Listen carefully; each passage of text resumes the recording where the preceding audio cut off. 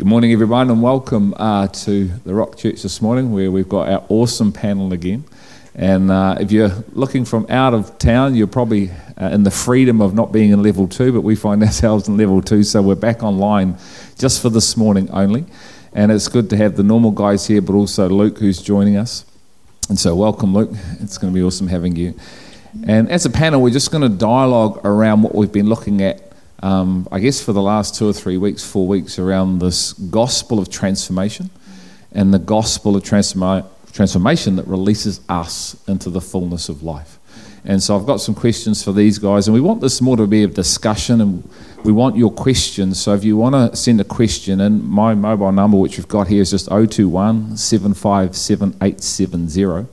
And so if you can send those questions in at any time, and as they come through, we'll sort of unpack them and dialogue about them. And we've got some questions for these guys. And these guys are going to get raw and real. They're going to open up their hearts. And so we're on a journey together, aren't we? And no one holds all of the truth. And so we want to be vulnerable, and we want to just be real and transformational. So I'm just going to start quickly in prayer. Father, I thank you for this morning. And we thank you that we can gather here, Lord, online and here in person with these guys, and just continue to unpack who you are and the life that is contained within you, and every promise that is yes and amen. We thank you for your Son. We thank you for our Saviour. We thank you that he said, I am the resurrection and the life, before he was crucified. He then was crucified and released this resurrected life that we can all know. And so, Father, as we continue to unpack your Son and release the aroma of your Son, Lord, I pray you would guide us, guide this conversation, guide the questions.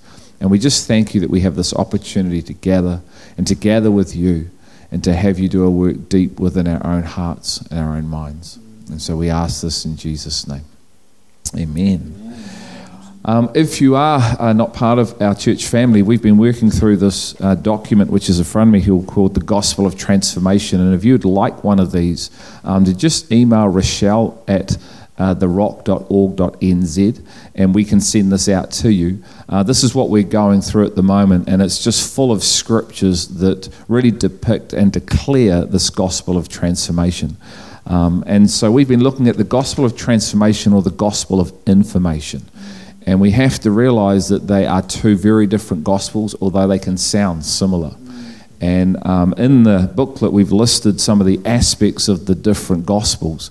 And we're just going to take maybe 5 or 10 minutes, and I'm just going to ask these guys some of the differences between the gospel of transformation and the gospel of information.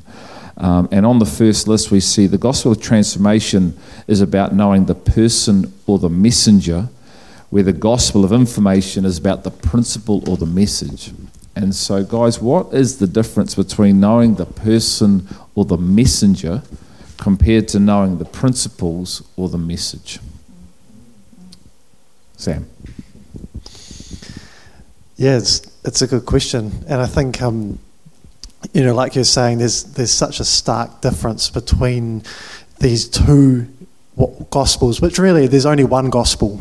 But actually, for the sake of the conversation, it would seem like there's two kinds, one of information and the other of transformation. And I think, principles are good, and they can help your life. So there's nothing necessarily wrong per se with principles, but the person is life. And to me, that's the key difference. Principles can help you reorder, restructure, put good things in place. You can do lots of really good spiritual disciplines. But all of those things can be done without knowing actually the person, and it's knowing the person in you that brings this transformation life that changes you. And I think, to me, that the key thing being, and I feel like there's in the modern day Christianity, there's almost like this pull now towards almost like reinvigorating these spiritual disciplines, thinking that if you do these certain things, you'll find life, And I think, to me, there's such a dynamic tension in here, because actually, if you want to enter into life, sometimes positioning yourself in the principle can be a means to an end, but it's not the end in itself, And so I think, in terms of principles, a principle could be spend time in prayer, come together and join in a community of believers and be part of a discipleship group. And to me, actually, those things are all right and good, but they're not life. Those things are all there to facilitate an opportunity to enter into the person who is life, And so to me, it's like, you can be part of a discipleship group and not be discipled, You can be in a covenant and actually not enter into the purpose of that covenant. You can be married and not be one. But the purpose of marriage was that you become one, and the purpose of a discipleship group was actually that you'd become discipled, And so to me, the difference is not between right and wrong. The difference is between what is good and what is life, And I think we see this in the garden, that there's 2 trees in the garden, one of the knowledge of good and evil, And I think the greatest danger for many Christians is actually the good, the things that are good versus participation in the very life that he came to give us.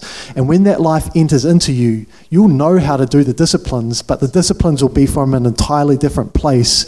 You won't be trying to enter into life through the discipline. You'll be actually in the discipline because you've found life, and you'll find yourself in prayer. You'll find yourself in discipleship group, and you won't just be there present, you'll be there presently present, engaging in the very heartbeat and what it was that was always the purpose of those things in the beginning. So to me, that's the dynamic difference. One is good, but ultimately there's absolutely no eternal value to it unless you enter into the person who the principle was always supposed to point towards. So those are probably some of my Because I guess it's the person, isn't it, that changed you on the inside. The principle doesn't change you on the inside. Living a principle-led life can have change on the outside of you. You can apply a principle, and the world can apply the principles that are in God, and they do. If you give, you'll receive. And so people in business especially, they know how to activate, and you see certain businesses who give away a percentage of their profit because they realise in the principle there's life and there's actually a coming back, which benefits everybody. But there's no change on the inside, and only the person can change the inside. Only the person that can change the heart and the mind through the work of, I guess, the other word here, which is divine power, which is what you were saying before we started, Chris. I don't know if you want to unpack some of this power aspect of even just your prayer around power versus principle. And I actually can't remember what I said. It was really good. Should have been there. Must have been the Spirit and not Chris. I remember what I heard this morning before I came was is that the gospel is not in word but in power, and it's written. It's so easy to get caught up in words and to say the right things and to be able to give good answers. But giving good answers doesn't mean that you have received the true gospel on the inside. Do you know what I mean? We can all give good answers. We can all learn according to man's ways. We can study up. We can know the Aramaic and the Greek and the Hebrew and all the rest of it. For me, one of the things that I was thinking about when you first asked the question, Greg, is what greater example do we have of the gospel of transformation versus information than the Pharisees, who were thoroughly invested in information, who knew through and through what was written in the sense of the words on the page, but had no idea of the messenger when he turned up, John the Baptist, and then Christ himself. The very fulfillment of all the things that they read, that they knew inside and outside, backwards and forwards, and were ready to debate the Son of God himself over as to what it meant, because they knew it better than he did. And like it's been said before, we can be the Pharisees. Pharisees aren't these people that walked around in these funny hats and robes. And well, they do have a beard. They never plaited them. That's right. Yeah, this is John the Baptist we're talking about here. And I think the danger is that we can be the Pharisees. So it's easy to go, the Pharisees were the ones that went, what about this and what about that, and argued with Jesus. But Peter himself, who was the disciple walking with Christ, said, "No, Lord, you're not going to go and do this thing." knew the message, knew what it was that was being spoken, but hadn't received it on the inside to understand the heart of the messenger. Why are you sad that I said that I'm going away? If you knew me, you would know what it is that I'm all about, and there's such a difference between knowing the message and the messenger. And for me, that's a massive one, where you just go, oh, I've read the stuff, therefore I know all that I need to know. And this is the pride versus humility. Knowing the messenger or Christ himself will have you continually asking questions, continually being a learner, because I thought I knew something before and I didn't. And actually, I'm still inclined to that, to think that I know something that I don't know unless you show me. I realize, and this is where pride takes a hit and humility steps in, is where you go, unless you show it to me, I can't see it. Yeah. And I know that because I've experienced that, therefore I don't want to find myself in a position of going, I already know, I'm back to being a Pharisee. And I think that's a great example, Pharisees in that time, and like I say, we can be that too. And it's the challenge, isn't it, of saying yes to the message, but missing the messenger in the complete reality of just saying yes to the message. Yeah. So the mind, like you're saying, yes, I agree with what I've just heard, but I've never received the person on the inside. And so I'm still left powerless. I've agreed with what the messenger did, but I'm not in the work of what he did. I've only received the words of what he did. And so I'm not moved.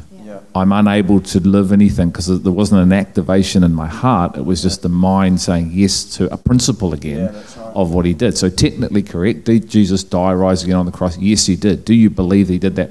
You would say from your sin, yes, I do. And you would confess that as Lord and Saviour, and still actually can't live because I've just said yes to the message rather than the messenger. That's it. And there's such a difference with the mental agreement of hearing the message but not having the message fulfilled in and through you, And just coming back to Sam, what you were saying about how the principles can, we can set up lives structurally, have order, things like that, but it's the messenger that actually does a new internal structure, and a reordering of the heart and the mind and the soul, and just does a work on the inside that then it's almost like the spiritual disciplines that we can practice on the outside again to try be a way of doing things, but actually it's the way of his being within us that actually creates not principle, but it's the way of his being that you come to know and understand.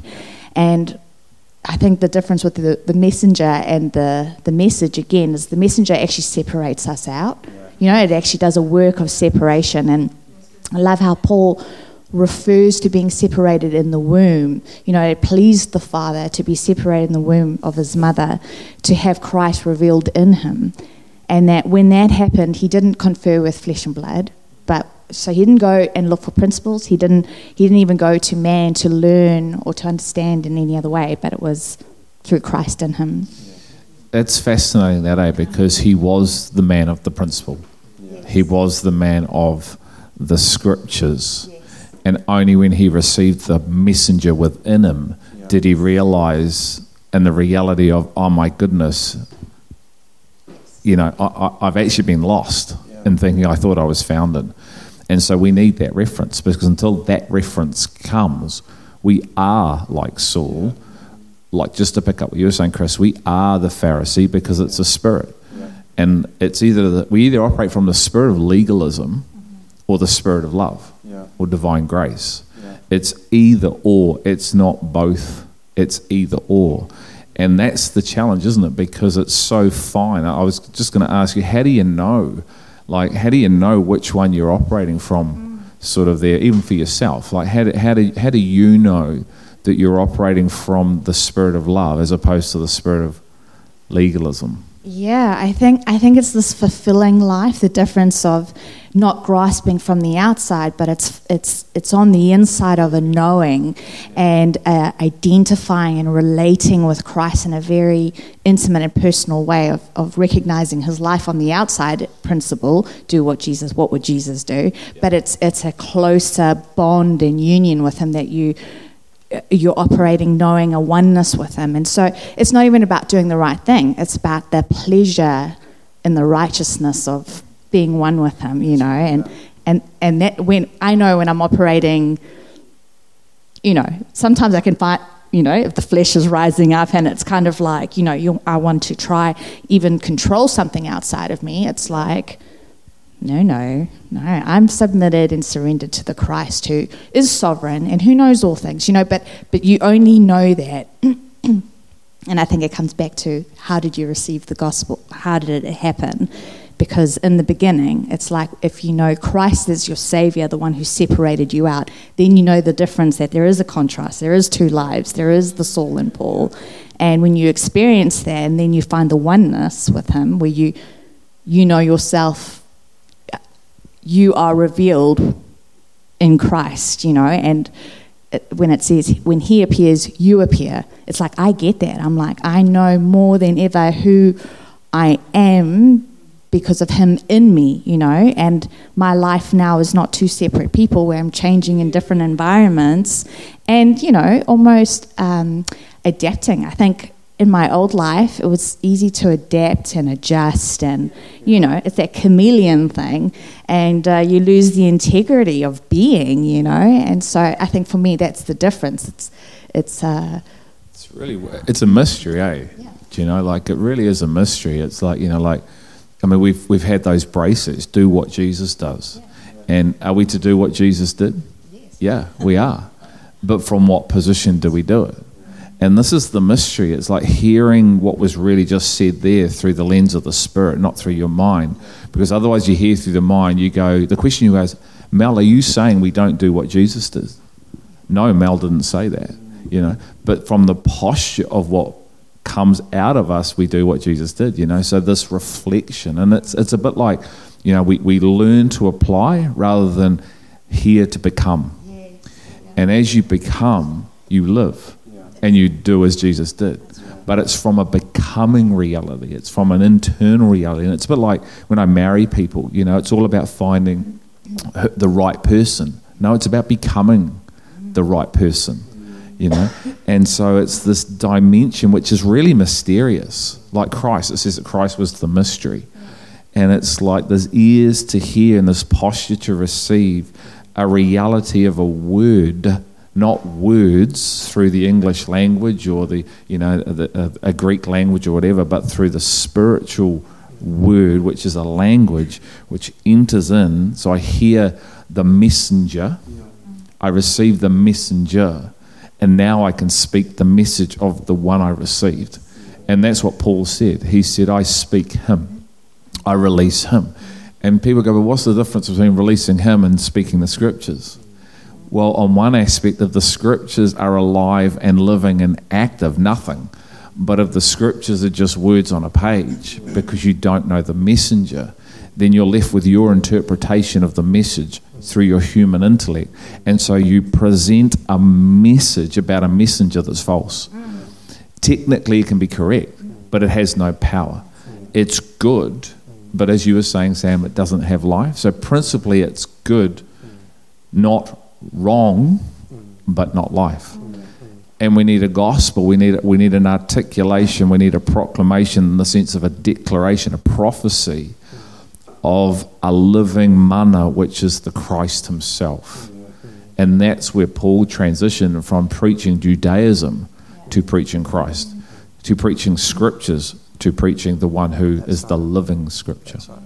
And I love that Paul's the example, because he was the pinnacle of this other learning system, eh? You know, he's not someone who came into it from the side. He's like a guy who is indoctrinated in the scriptures themselves, you know, and it was, you know, an entire lifetime's worth of learning, and even studying under, was it Gamaliel, you know, almost like the cream of the crop of earthly learning. And it's this man who had to come to a staggering halt and realize that his learning system wasn't bringing him into the life of the very thing that he was learning about, you know. And I think to me that's the greatest danger, is that Paul, unless, you know, we know, having read the scriptures that he was set apart from his mother's womb to be brought into the reality of Christ. But if he wasn't intercepted, he could have gone his entire life and full of earthly learning about the scriptures and never enter the life of the scriptures. And that's what Jesus says to the Pharisees. You search the scriptures thinking that in them are eternal life, but these scriptures are the very scriptures that prophesy of me, and you're unwilling to come to me that you might have life. And I just think, I've heard it interpreted that, that Paul's scriptural knowledge somehow contributed to what it was that he entered into. Actually, that's complete and utter rubbish. It wasn't until he received a revelation of Christ, the person himself, that he came alive, And so it wasn't his earthly learning. He said that actually that was entire rubbish. He said literally poo, dung, compared to the revelation of a person, And yet the scriptures are of absolute value, but only from this new place of having received revelation, because they only confirm the testimony of the person that you've received, but for no other reason other than that, And even that, isn't that a mystery on its own? We're disciples of Moses. No, you're not. Because if you were disciples of Moses, you would actually be of me. That is so offensive to a people that actually genuinely believed they were disciples of Moses. And yet this messenger turns up and says, your message is all back to front. You think you know the message, but without the Spirit, you don't know the message at all. How insulting is that to a people group that actually were convinced, just like we're convinced, convinced with a conviction that they were of Moses, because once again, without the Spirit, in the beginning wasn't the scriptures, in the beginning wasn't the message, it was the messenger. So if the messenger isn't becoming our first, and let's be honest, none of us start with him as our first. I didn't even start with him in my realm. He knew me, but I didn't know him. But what about the likes of yourself? Grown up within, let's say, the boundaries of Christianity, but not actually. Your acknowledgement last week was he actually wasn't your first. That's right. You were still your first. And this is the mystery, and this is the tension, isn't it? And that's where the offence all is. Because to go to people who have grown up within the boundaries of principles and truths and singing songs and saying yes to scriptures and hearing all the stories, for someone who's maybe never had any of that to turn up and go, I don't know what that is, but that's not the messenger. It speaks all about, and that's what Jesus said to these people. He said, you search the scriptures, but they testify about me, but they're not me. And so they had attached everything of their belief system to words on a page, not the word. And like you're saying, Chris, so when the very word turned up and spoke the scriptures, isn't that crazy as that? The ones who said they were of the scriptures denied, rejected it, and ended up killing the one that they actually didn't realise was their Messiah. That is so sad, but it happens today. Yeah, for me it reminds me of the parable that Jesus talked about with the two sons, and he says, the father said to both of them, "I'll go and do this thing for me," and one goes, "Nah, I'm not going to do it," and then goes and does it, and the second one's like, "Yeah, I'm going to do it," but doesn't go and do it. And he's like, which one of them did the Father's will? It's the one that, even though on the surface he was like, "Oh no, I'm not going to do it," he was inclined to the thing of his Father and did it. That's how I read that he had a heart for the thing of his Father, whereas the one who said, "Yeah, I'm going to do it," had a heart for pleasing, but actually didn't have his Father's heart, didn't end up going and doing it. And I feel like, one of the things, the difference between the person and what it is that we've heard about the person is that when you know the person, you'll go places that you could never have gone if you'd only heard about the person. So Jesus says that those that believe in me, greater works than me will they do. Well, what are those greater works? How can we do them if we don't know what they are? You need to tell us what they are so we can do them. No, actually, if you know me, you will just do them. And so one is the people that are looking for the information that go, I can only operate within the confines of what I've read or what I've imagined it to be, but you actually want me to go somewhere that no one's even heard about before, even though it might be written, no one even knew what it meant. And so one can only go to places that are safe or that are comfortable or that have been gone before. But when Jesus turns up, he's blowing minds. People are getting a revelation because they all of a sudden see something that they hadn't seen. But information will never do that. You might imagine something or you might read it in a certain way, but Jesus is putting puzzles together. He's opening eyes. He's pulling back curtains and leading people into places that other people just haven't gone before. And this is what his life looked like. And we now have doctrine that goes around based on what his life looked like and no further. Unless we're in the life of the person, because he's going somewhere that we just haven't got doctrine for. And what happens in that instance is we go there, and unfortunately oftentimes the church can have a problem with that because it's the same thing. How is it that your disciples are eating and they haven't washed their hands according to the rituals and the things that we're all supposed to do? Because we know the scriptures, and when someone does this, they need to do that. Or David, how are you going into the temple and eating this bread that only the priests are allowed to eat? That doesn't even make sense. I could explain it to you, but you wouldn't understand it because it's just going to be words to you. But if you were living in the life that I'm living in, you would be inclined to do the things that I'm inclined to do, because life will lead you to a place that words will never lead you to. And isn't that the starting point? Yep.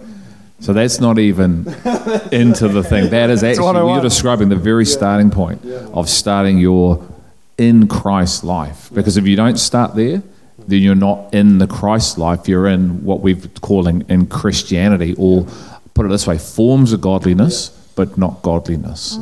You know, and so it sounds the same. Forms of godliness or godliness. But actually they're very different things. And this is the thing, isn't it? Because you're talking about seeing into the unseen. Jesus was the unseen one, and it says that in Hebrews. And so everything is contained in the unseen one. And so how do I actually get to see what's in the unseen one, the Christ? Well, the Christ, by divine grace, power, has to bring me into that. Outside of that, I've got nothing. All I've got is what I'm looking at in the natural, and so I'm making a God in my image from the natural, and so everything I see, I try to copy. And so I'm taking my leading from the natural of what I'm hearing, the natural what I'm reading, and the natural of what I'm seeing. And yet I'm not in what Christ was in, which means I'm not going to be in life. And that's a real problem for a church, just to be in life. I was just thinking, even the example of, you know, like we've spoken about how people can grow up in the realm of, say, church or Christianity and have received the message but not the messenger. But even in the world, you know, I think to myself, if the true gospel isn't actually spoken and received, even in the world, for someone who's struggling, just makes a mental decision, I need to change my life, so I need to go hear from a pastor some words, you know, and think that that's going to change their life. But it's the power of the gospel of the person, being revealed. And because if I think to my own starting point, it's like there had to be, it was Christ himself that was revealing himself to me, that gave me the urge to find a tangible presence of God's people, which I understood as church. You know, not a building, but I knew people gathered in a building. But if it was another thing of like, I need to get my act back together, like I just need to, you know, pull my bootstraps up and, you know, kind of just get my life back on track. You know, if it's a mental decision, it actually just brings to mind of the scripture where it's like, man is not born, you know, of a father's decision. It's not, it's not this, the life of Christ is never a starting point from a mental decision of man. It always comes from the power of the person revealing himself within one, that creates life and the expansion of that life. And that's why what you're saying is all this worldly way to try and create life through self-help, through activating principles to try and change. All they deal with is the symptoms, not the problem. And so it's like it's a mirage. It's a how do I get hope? Well, like these things. It's about wellness of mind. So if you go on these process of emptying the mind and renew your mind, but you can't renew your mind because you can't renew because you're the problem. And so we try to do this, and this is this reality. I get in the world we do it because we don't have any other reference. But when we actually start applying it, and this is what we're saying, is we actually start to apply the same teachings that the world teaches, trying to get better, not realizing you need a brand new reality because there is no hope outside of the one who was hope. It's human optimism is all you're left with. And so now it's your ability to change you through principles. And it never actually changes the root issue. And so it always leaves you modified, yes. Maybe out of a bad situation, yes, but not changed and transformed where you're able to live a different life. You're still the same reality. And I maybe just want to talk to you, Luke, just in this question here around, looking at this. And, I know your story quite well, but people don't. And so having sort of an influence with a mum and a dad that were Christians and trying to get you into a building and all that stuff and, going, yeah, but nah, and all that. What's that been like for you? Can you just share that with us, just raised up within that, really rejecting that because what was in you was greater than that, and then actually now here you are, and now you're part of a family, and all of a sudden you're no longer rejecting or denying, you're actually receiving. So, it had to be his power. I'd grown up exposed to Christianity. I had people, sort of telling me about God, and people say, "Oh, Jesus died for you." And I was, why did he need to die for me? Why did I need someone to die for me? It's a fair question. That's a pretty serious thing to do. What's wrong? Why did I need someone to die for me? And like you said, I was sitting on the throne of my own heart. I was the king of my own kingdom, and I was calling the shots. I was going where I wanted to go, doing what I wanted to do.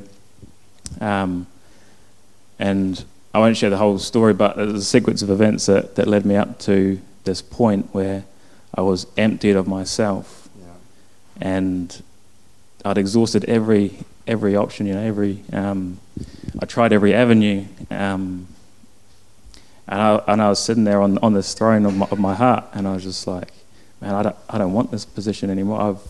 Look at this kingdom that I've built. It's an absolute mess, and I'm a mess, and I was like, I don't want to be in control anymore, and I just cried out with all my heart. With everything, which was actually nothing because I was empty, and I said, God, I need you. I need you to come because I'm at the end of myself, and that's when he turns up in power. And there wasn't, in a service or no one was around. This was me and an encounter with Christ, and the only response is this was my moment of dying to self, was to step down from that place that I'd taken, which was never mine to take. And he takes his rightful place within my heart, and everything just clicks into place and life starts to flow. It was this time of acceleration, and that's not something someone could share with me, like without God, revealing it at the same time. I could hear words, but it had no effect, And I'm glad you were talking about it this morning, Chris. Not in word, but in power. That was kind of Paul's measuring stick for, what have you received? I don't want to hear your words. I want to see the power that's living within you. So that was kind of what it was like for me, and I was exposed to hearing about it. It was all external, but then the power came within me. And we don't realise, just to pick up on what you're saying about Paul, he says, I've come to test the arrogance, the words of the arrogant, which is pride again, isn't it? And none of us start humble. Even the most humble person, the natural, is still full of pride. And then it says, like God gives grace or power to the humble, and he opposes the proud, but he knows the proud from afar. And so there's this reality that only the divine grace of God can bring you to. Like you, I was actively opposing God. Like I didn't want to be a Christian. I wanted God to help me in times of need, but I didn't want to be a Christian because the pride in me was actively opposing God, and it chose when it would actually say, yes, I'll have help, but that's as far as, thank you, I'll take your help, but I don't want to actually live for you and with you, and I still want to be the control of my own life. And so, people don't realise this lives in all of them, because certainly if you're brought up like Sam sometimes within it, you think, well, that's not me, that's those other people, that's that guy, that's right, because it's all based on behaviour, not nature. And yet put in a similar scenario or situation or whatever, it's like, it's there. There it is right there. It just looks different, or the context is different, but it's all there. And so this inability to, even if you want to, it's your inability, you can't enter in, and you never not a self-dependent. You never lose self-dependency on God. It's the way of life, isn't it? But through this encounter, because that's what it is, isn't it? It's an encounter. There's a transaction that goes deep within, and there's a cutting and a releasing and a circumcising, and now you want what you actually rejected. Not because people have convinced you, because power has entered into you, released you from you, and some now you desire. I remember thinking I was never going to be one of those whacked out Christians that sing songs and put their hands in the air. And I remember the day that I was. Here we are. And you're like, the first instance is just the praise. And look, there are some whacked out Christians, but the challenge is you're like, oh my goodness, why are my hands in the air? I don't know. Put my hands down. No, my hands seem to be rising. Put my hand. No, just go with it. And so this active opposition, this enmity, wasn't there. And now you're embracing everything, You've got this hunger for something you were just like, that's okay for you. That's okay for you. That's okay. I don't need that. I know you need that. You're weak. I don't. You're like, give me that. Which is, it's hilarious, really, isn't it? That reminds me, there's a passage, and I read this yesterday or this morning, and it's in Romans 2, and it says that he's not a Jew who is one outwardly, nor is circumcision that which is of the flesh, but he's a Jew who is one inwardly, and circumcision is that of the heart. And that's it, there's a whole lot of stuff we can do that can look the part, and unless it originates in the heart, which has to come from him, he starts the work in the heart, like you were saying, Luke. Something happens in here. I love hearing you say that, Luke, because my story is quite similar. I haven't shared this publicly. Can I go there? And it's, I grew up in a Christian household as well. My dad is a pastor, or was a pastor, and I just didn't really have an appetite for God from a certain age, just was more interested in the things that were out there than in here, And I remember at one point, I must have been about 17 or 18, and we were doing what young fools do, and we found ourselves in a situation that was pretty serious, and one of my friends ended up becoming paralysed as a result of what it was that we had done. We were all part of this thing, and he jumped somewhere that he shouldn't have jumped. But I was part of that, I'd jumped prior to him, and so anyway, this whole situation was pretty serious, and it was looking pretty grim, and I was like, man, I need to fix my life. And what you're latching on to what you're saying about pulling up our bootstraps, and I was like, I need to fix my life. I need to get my life fixed in the only way I know how. I need to be a Christian. And so I have a reference point for this, raised with Christianity and raised in Christ. So what happened was I was like, I need to be a Christian. I need to sort my life out. For about 6 months, I was trying to do the stuff, and I just had no capacity to put to death the desires that were in my heart. I could look the part on the outside, but I couldn't change the heart. And so 6 months after becoming a Christian, I was exactly the same person as I was before, doing all the same things that I'd already done and more, and was okay with it, and still thought that I was a Christian. I believe in God. And then fast forward probably 3 or 4 years, at the appointed time, and that's the only way that I can say it, is that God turned up and started to do a work in my life, and my outward circumstances didn't even warrant a transformation in my heart. My world wasn't really falling apart externally, but my world was absolutely falling apart in here. And I was so aware of my need for God. And it was nothing that I had been taught other than I knew who the answer was. So I wasn't looking for something, I was looking for someone. And everything that I had ever heard about God really only served to identify him as the answer to everything that I needed. And I found myself, much like you, Luke, it wasn't an altar call, I wasn't going to church, wasn't interested, but in my own place, in my room, I broke. I was done, and I was ready, and let it all go.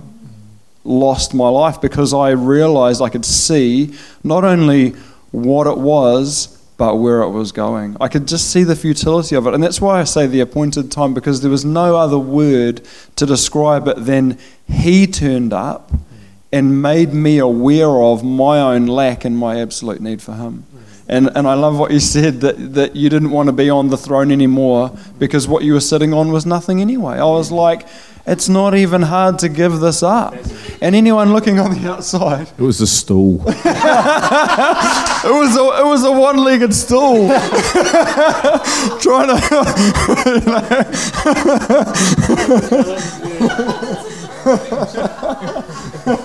thought it was a throne, you know. And from that point, I didn't need someone to tell me what needed to be done. My heart was leading me to places that I hadn't been before. And the interesting thing was, and just to throw this into the mix, was that my heart was transformed. I was a new person with a new, there was new life. You know, that's the best way to explain it. I was like, I don't know. I don't know. So my mind needed to be renewed. And I think maybe we can talk about this morning as well, because there's absolutely room for the mind being renewed. And my mind is still being renewed. You know, I don't want people that are listening to us talking this morning go, oh, well, the moment that you receive this real gospel, you've got all the answers. Actually, my mind is being transformed today and will be tomorrow. There's still some things that I'm unlearning and some things that I'm learning. But you know, I love what you said, Greg. I'm not opposed to him anymore. This thing that actively resisted him wasn't there. It isn't there anymore. But this is the bit that might just make it a bit interesting. I was smoking weed in those days, and I loved it. And when I let it all go, I was okay with smoking weed. Like I was like, I'm absolutely going to let it all go. You know, but I wasn't free of that, if you know what I mean. Yeah.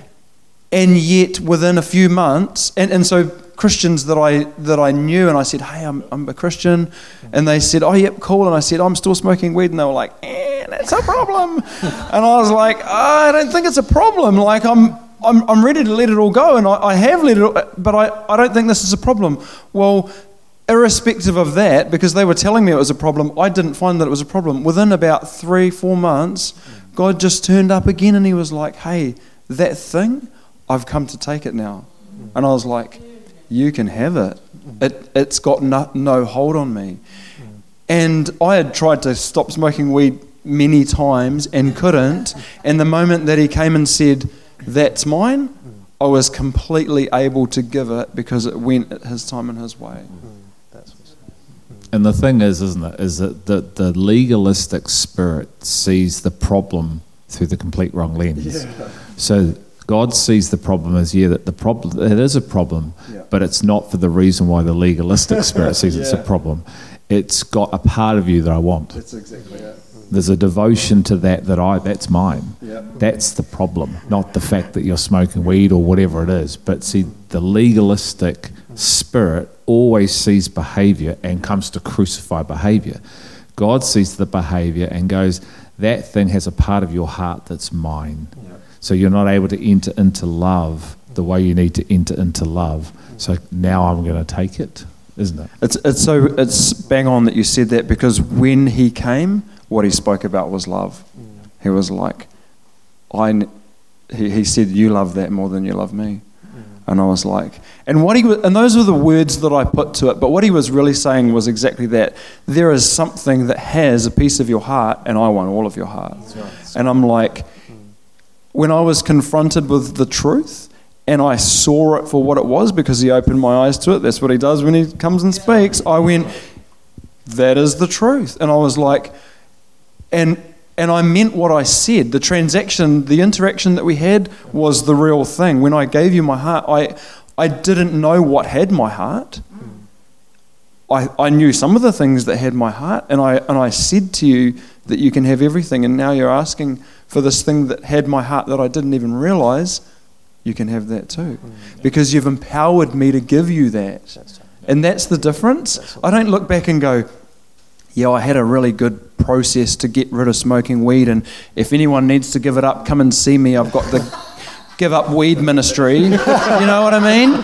Because the Give Up Weed ministry is Christ himself. That's right. Let me introduce you to Christ That's right. himself. He Amen. came and gave me something, and I remember in the process I was like, you know, I really do love this stuff. You know, it makes me feel good, and, you know, all the rest of it. And I have never lacked that. You know what I mean? Yeah. That's awesome. He gave better than he took. That's Good. And I don't go, Good. I need this crutch, I need this thing, I need this peace, this false peace, whatever it is. I've found something greater, therefore it was an easy choice to leave. That's awesome. That is so powerful, because you're communicating more than what you're communicating, and I hope people are hearing it.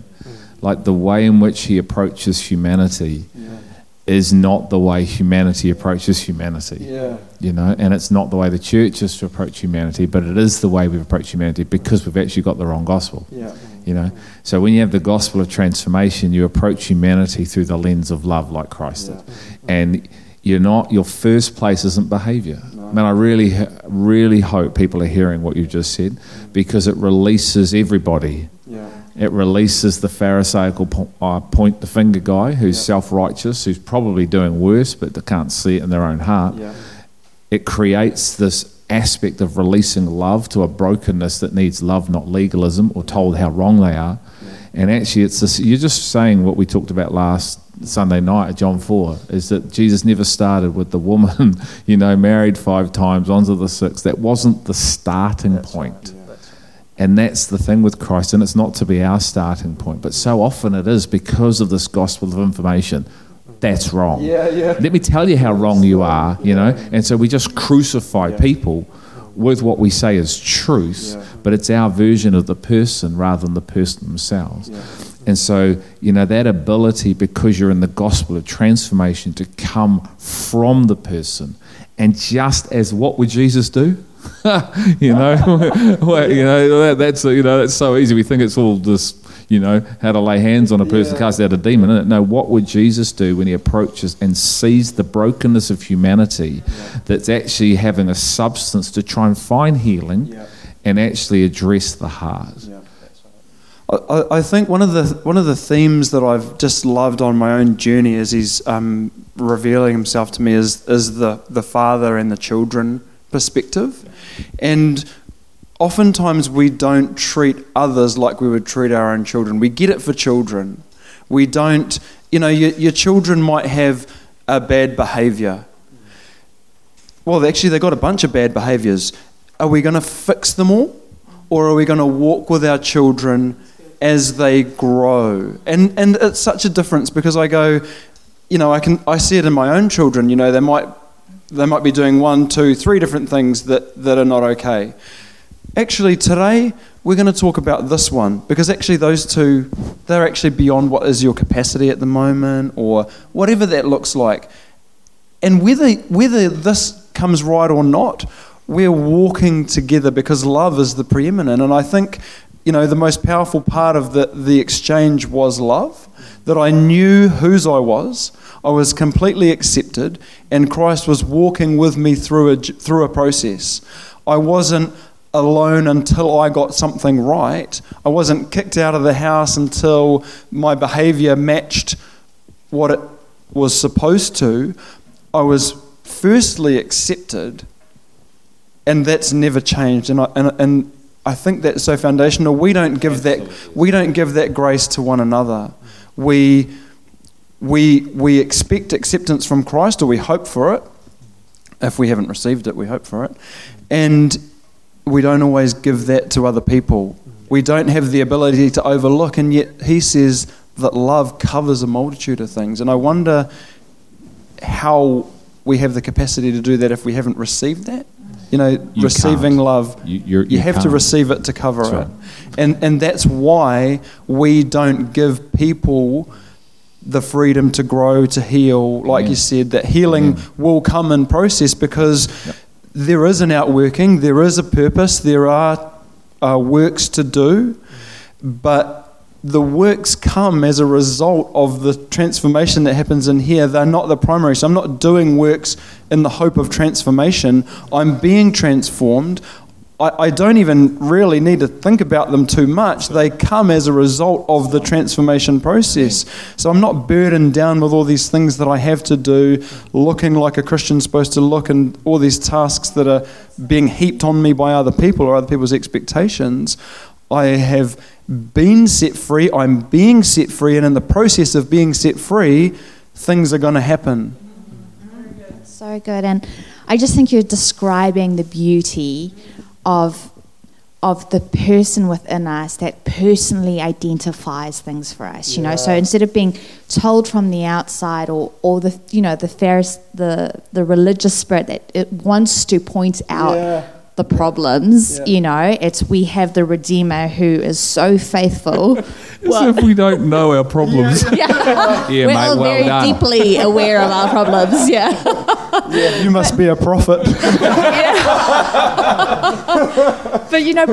But even in saying that, one who is operating from Christ and love can go to another and help identify, and so it can, the other side to it is that, but there's a real sense of the personal, like a father with a child, or a mother with a child, or personally identifying with love and affection, because I want better for you. That's right. I want better for you, and rather I'm just here to slam you, and so because I'm so for you, and I'm not even addressing the behaviour, it's the root issue. And you can't unless you've seen your own root issue. Because that's what qualifies you, isn't it, to go to a brother, is the fact of you actually have gone through the process yourself. Otherwise you can't discern it. You're just looking at the behaviour, and you're going to chop the behaviour to pieces and destroy people. And let's be honest, we've done a really good job at that as the church representing God. Are we really any different from the Pharisee that did the same thing? Do you know what I mean? Who brought the woman out and exposed it in the centre of the court, and said, look at that, and what did he do? He covered her, because that's all love knows how to do. And then it goes and addresses from a covering through grace. And that's why love and grace are different, so the power of love covers, then grace goes to work to release the inner power, the inner sin, the inner hold that I can't get free of. I know I'm a sinner, mate. You don't need to smash me with being a sinner. I know I am, okay? We've got that sorted. Oh, you might not know you are, but I know I am, And so it's that aspect, isn't it, that love then releases, which is, it's all coming back to, if you're going, are they talking different things? We're not. We're just talking about the gospel of transformation. Everything's aligning itself. And I just do want to say this, that I haven't got any questions yet. So my number again is 021 757 870. If there is an issue for somewhere those texts aren't coming through, then greg@therock.org.nz.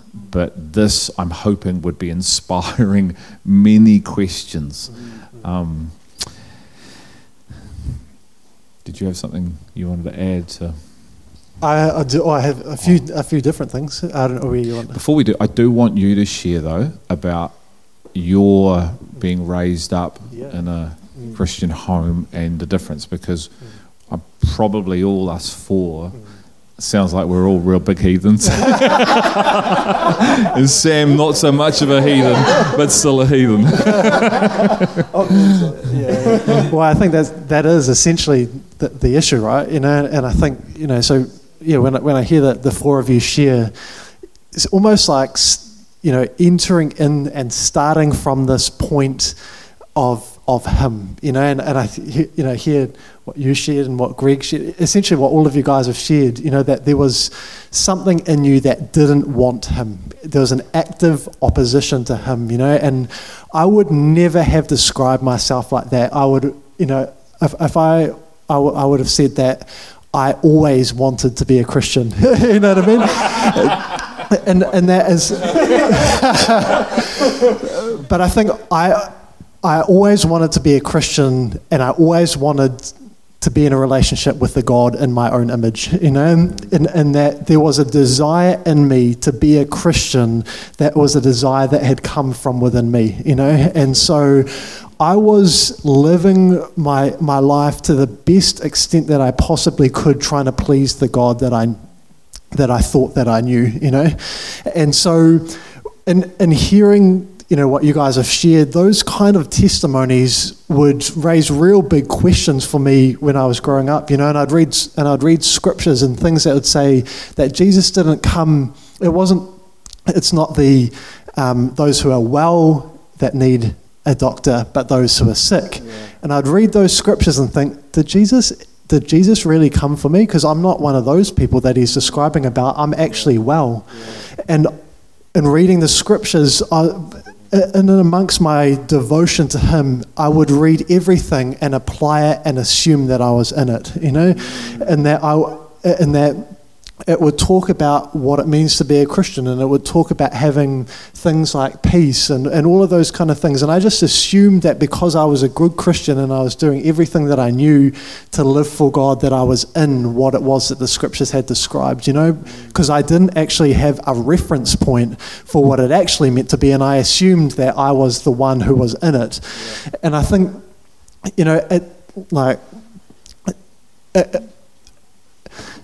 that was fine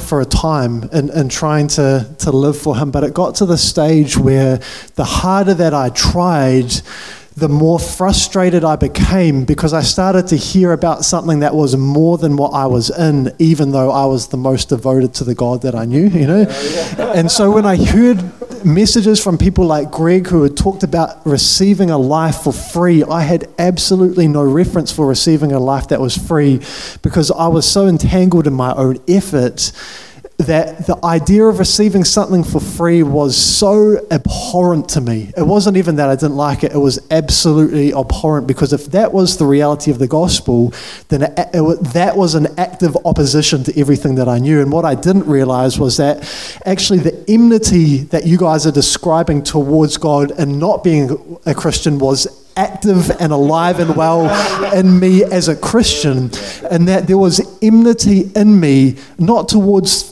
the God that I had created in my image. There was an active enmity in me towards the true gospel. Yes. Because if the gospel is about freely receiving Christ, and that was the reality, then everything that my entire world, my entire religious life was going to be called into question, And it got to the stage where I was so desperately trying to please him in every way that I knew how, that the harder I tried, the further I realized that I was from the life that I was in, And it made me start to question everything.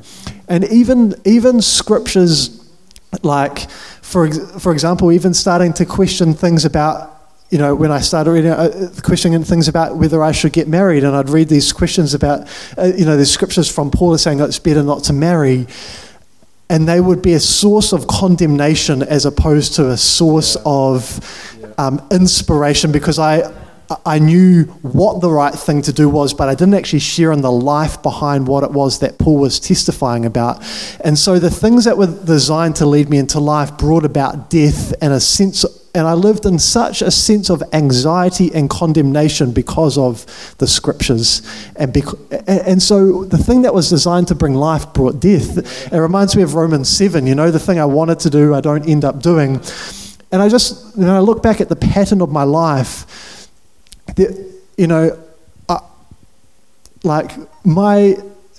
my inner world was exactly the same as what you guys were describing. It was just wrapped up in a nice Christian context.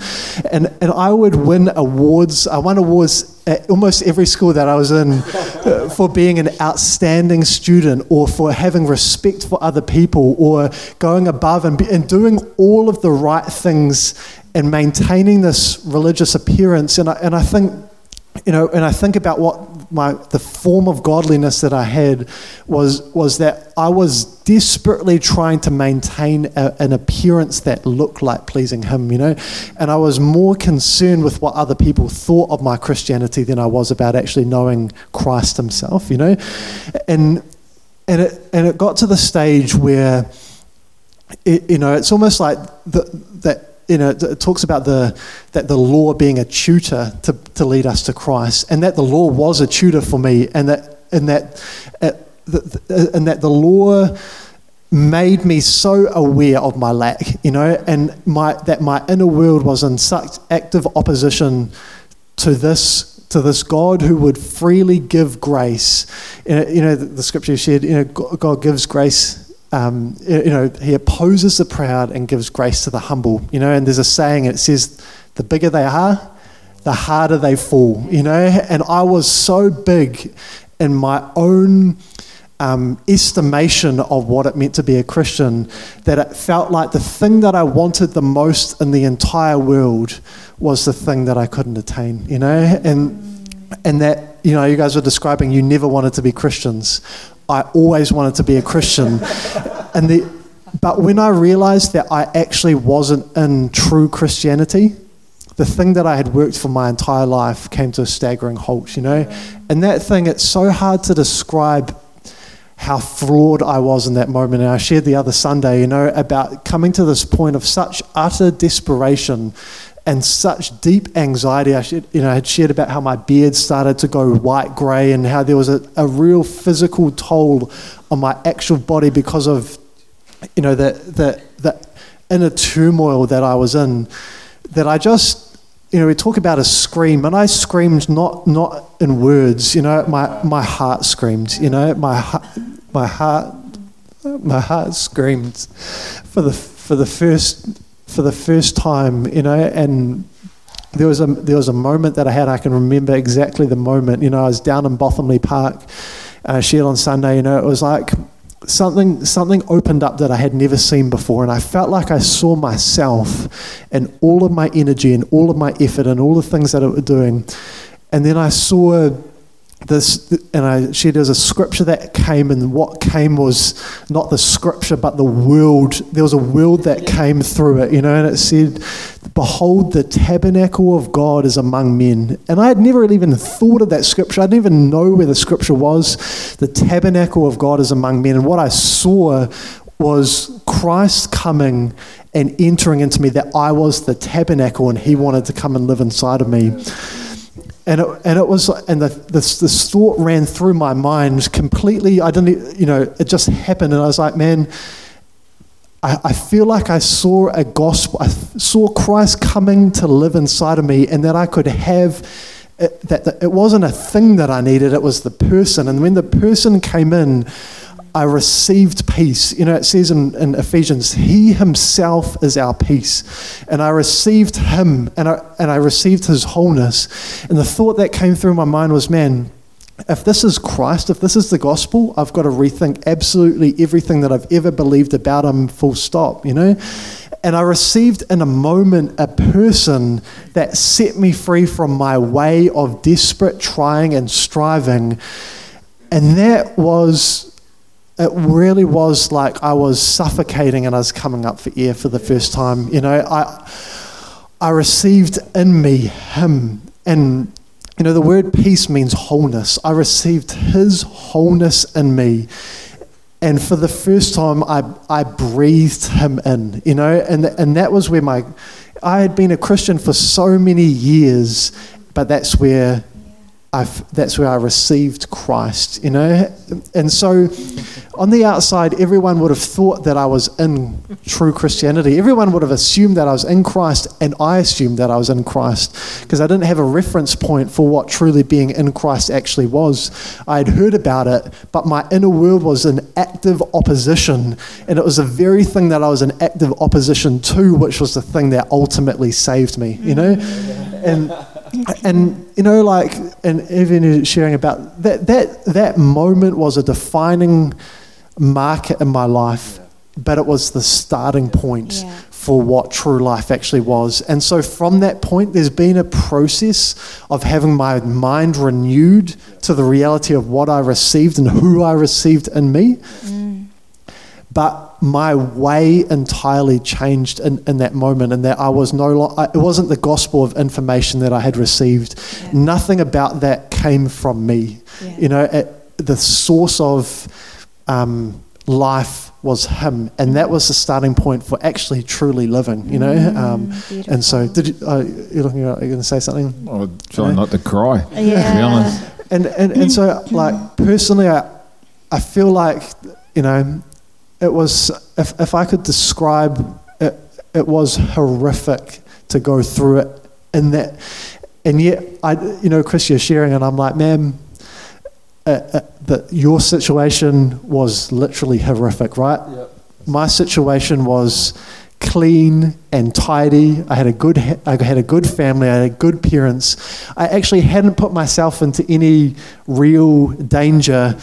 But the reality of what was going on inside of me, it's like, it's all the same, right? It's the same gospel that we all need to receive. You know? And that's why I think it says, in view of God's mercy, because it's really, the emphasis here is God's mercy. Even we were all experiencing enmity, whether it was, you know, to the gospel or to Christ himself, the enmity, it's what's opposite. Hey, and then we even know the enmity towards others, or Christ in others that we're opposed to.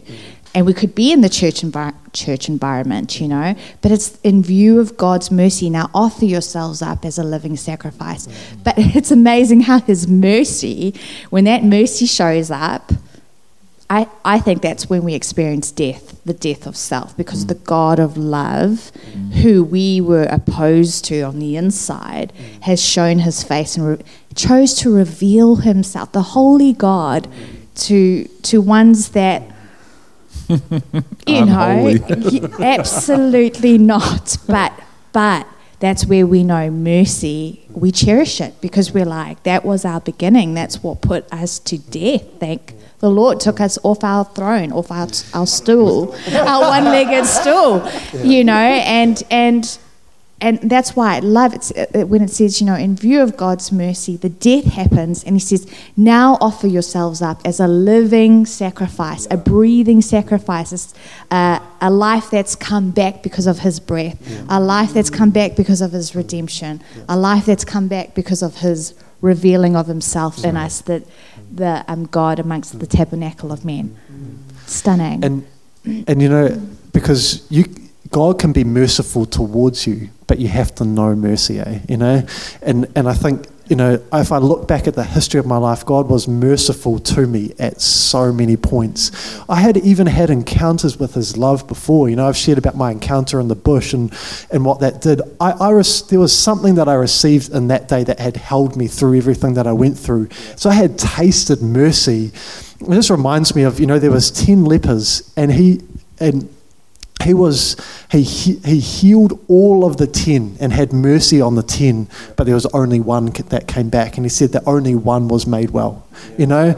And it's like all 10 received mercy, but only one came to know mercy, hey, you know. And that to me, it's like it's that deep revelation knowledge of him in us. That's what does it, you know. It's the difference between the external and the internal. I experience God externally in powerful ways. You know, I've had lights in my room. I've been healed physically. I've seen my father healed physically. I've seen the work of God externally of my life, undeniably, which meant I couldn't not deny God being real. God is absolutely real. I just didn't want him. It's like, I want me more than God. How can you want you more than God when God has healed you, Greg, has healed your father, has turned up at 3 a.m. in the morning with lights in you? How can you want you more than him? Like, you're not the creator, you can't do that, but you still do, because the inner is still greater than God outside of you. How powerful is that? When you start realizing how powerful and poisoned I am from the inner sin, the inner nature, the old nature that needs to get crucified is still greater than the God who created me. Now, it's not if I know who God is. It's not if God actually pierces me. You realize it's pathetic. But before that, it is, because I'm unwilling to actually follow. But I'll take what I want from him, which is this gospel of information. It's where it leads us to. And you start realizing then that outworks. And I just wanted to touch on a couple of things that you guys said was have you found this opposition in others against you? So from this reality of being in Christ, but actually walking with people that aren't, have they come against you unknowing? Have they actually spoken against, haven't believed what you've said? There's active opposition, because really it's not what people don't connect the dots with is that the active opposition is not with the person, it's with the God in the person. So actually, your active opposition is still with the God that's in the person, but you think it's the person. And that's how you justify and rationalise it all away. So you want to share on that at all if you have, without giving us names? Well, there's this time when Luke, you too. I think, I feel like for me that the active opposition has come in a number of different forms, and the biggest one has actually just been an unbelief, to be honest, in sharing my inner world. And I feel like I get it, because that's what I used to be like, and that people would share their inner world with me, and I'd assume that their inner world was just like mine, And so much for me in conversations, if I'm sharing and testifying of what I've received and the difference that it's made in my inner world, in sharing that, I feel like the biggest thing has been people hearing what I'm saying and thinking that they're in it, or not believing that's for them, and rejecting it without actually having heard, no, wait a second, what I'm saying is that in here, what I'm describing to you, this in here is different to what you're describing is going on inside of you, but it's for you, And to me, it's like that's the active opposition there's been times when it has been like active opposition in the sense of backs, talking behind backs and all that sort of thing. That's been less so than the rejection without even knowing it's a rejection, or that's probably been the biggest thing to me. It's that I almost want to say, like, your inner world and my inner world are not the same, But what I've experienced is what you can experience if you were able to hear what it is that we're invited to. Which is what you see throughout the Gospels. Yeah. So why is Judas anti-Christ? Why is Peter antichrist? Why are they getting up in his face? Because that same thing we're talking about it's in humanity. And so the things that man doesn't understand, the things that man is afraid of, the things that man hasn't yet tasted and entered into, depending on, because everyone's different. So one person just goes, I don't care to. Another person goes, I'm not even what you're describing. But then another person goes after the jugular. Because the more that's invested into the old, and the more one is carrying their own empire, the more aggressive they are. And you see that within the scriptures. Hence, it was the leadership that killed Christ, because they had the most invested in the institutional reality of the gospel of information, what they thought they knew. So we need to identify that within ourselves, because it happens all the time. And the challenge is we don't necessarily realise, and the people don't realise who they are that are doing it. And it can be as close to you as one that you're married to, one you've given birth to, one that's given birth to you, one that's given birth to them, who's given birth to them. It could be a brother and sister. It doesn't matter who the person is, because we're all born of the same kind through one way, trying to get into the other way.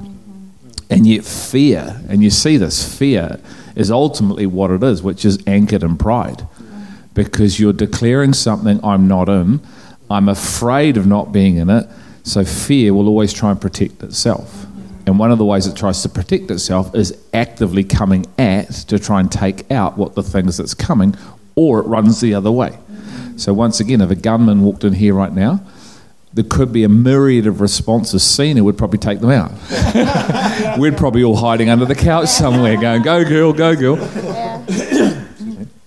And so there's this fear aspect, because it wants to live, doesn't it? Fear wants to live because it's associated with pride.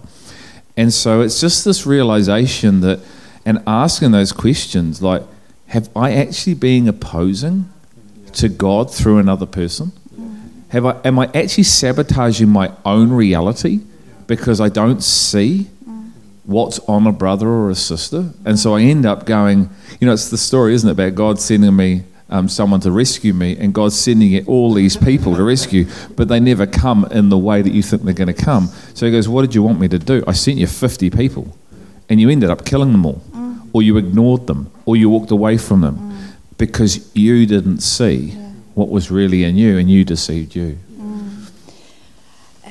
Oh, that question, because I'm like, actually, for Sam, how you just described it, I agree. It comes, the enmity or the opposition comes in many forms, and I think what I'm learning, and I'm right, I'm learning that I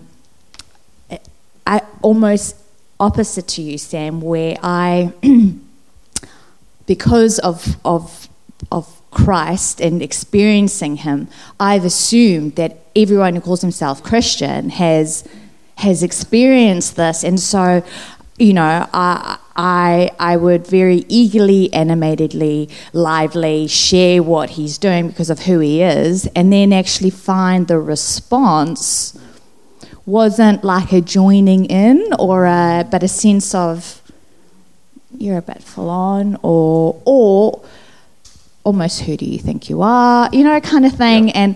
And I've actually grappled with the outworking, the manifestations of it, not understanding why this is happening. And I'm growing to, the perfecting of love, which I'm really, just sitting in and asking just God continue to,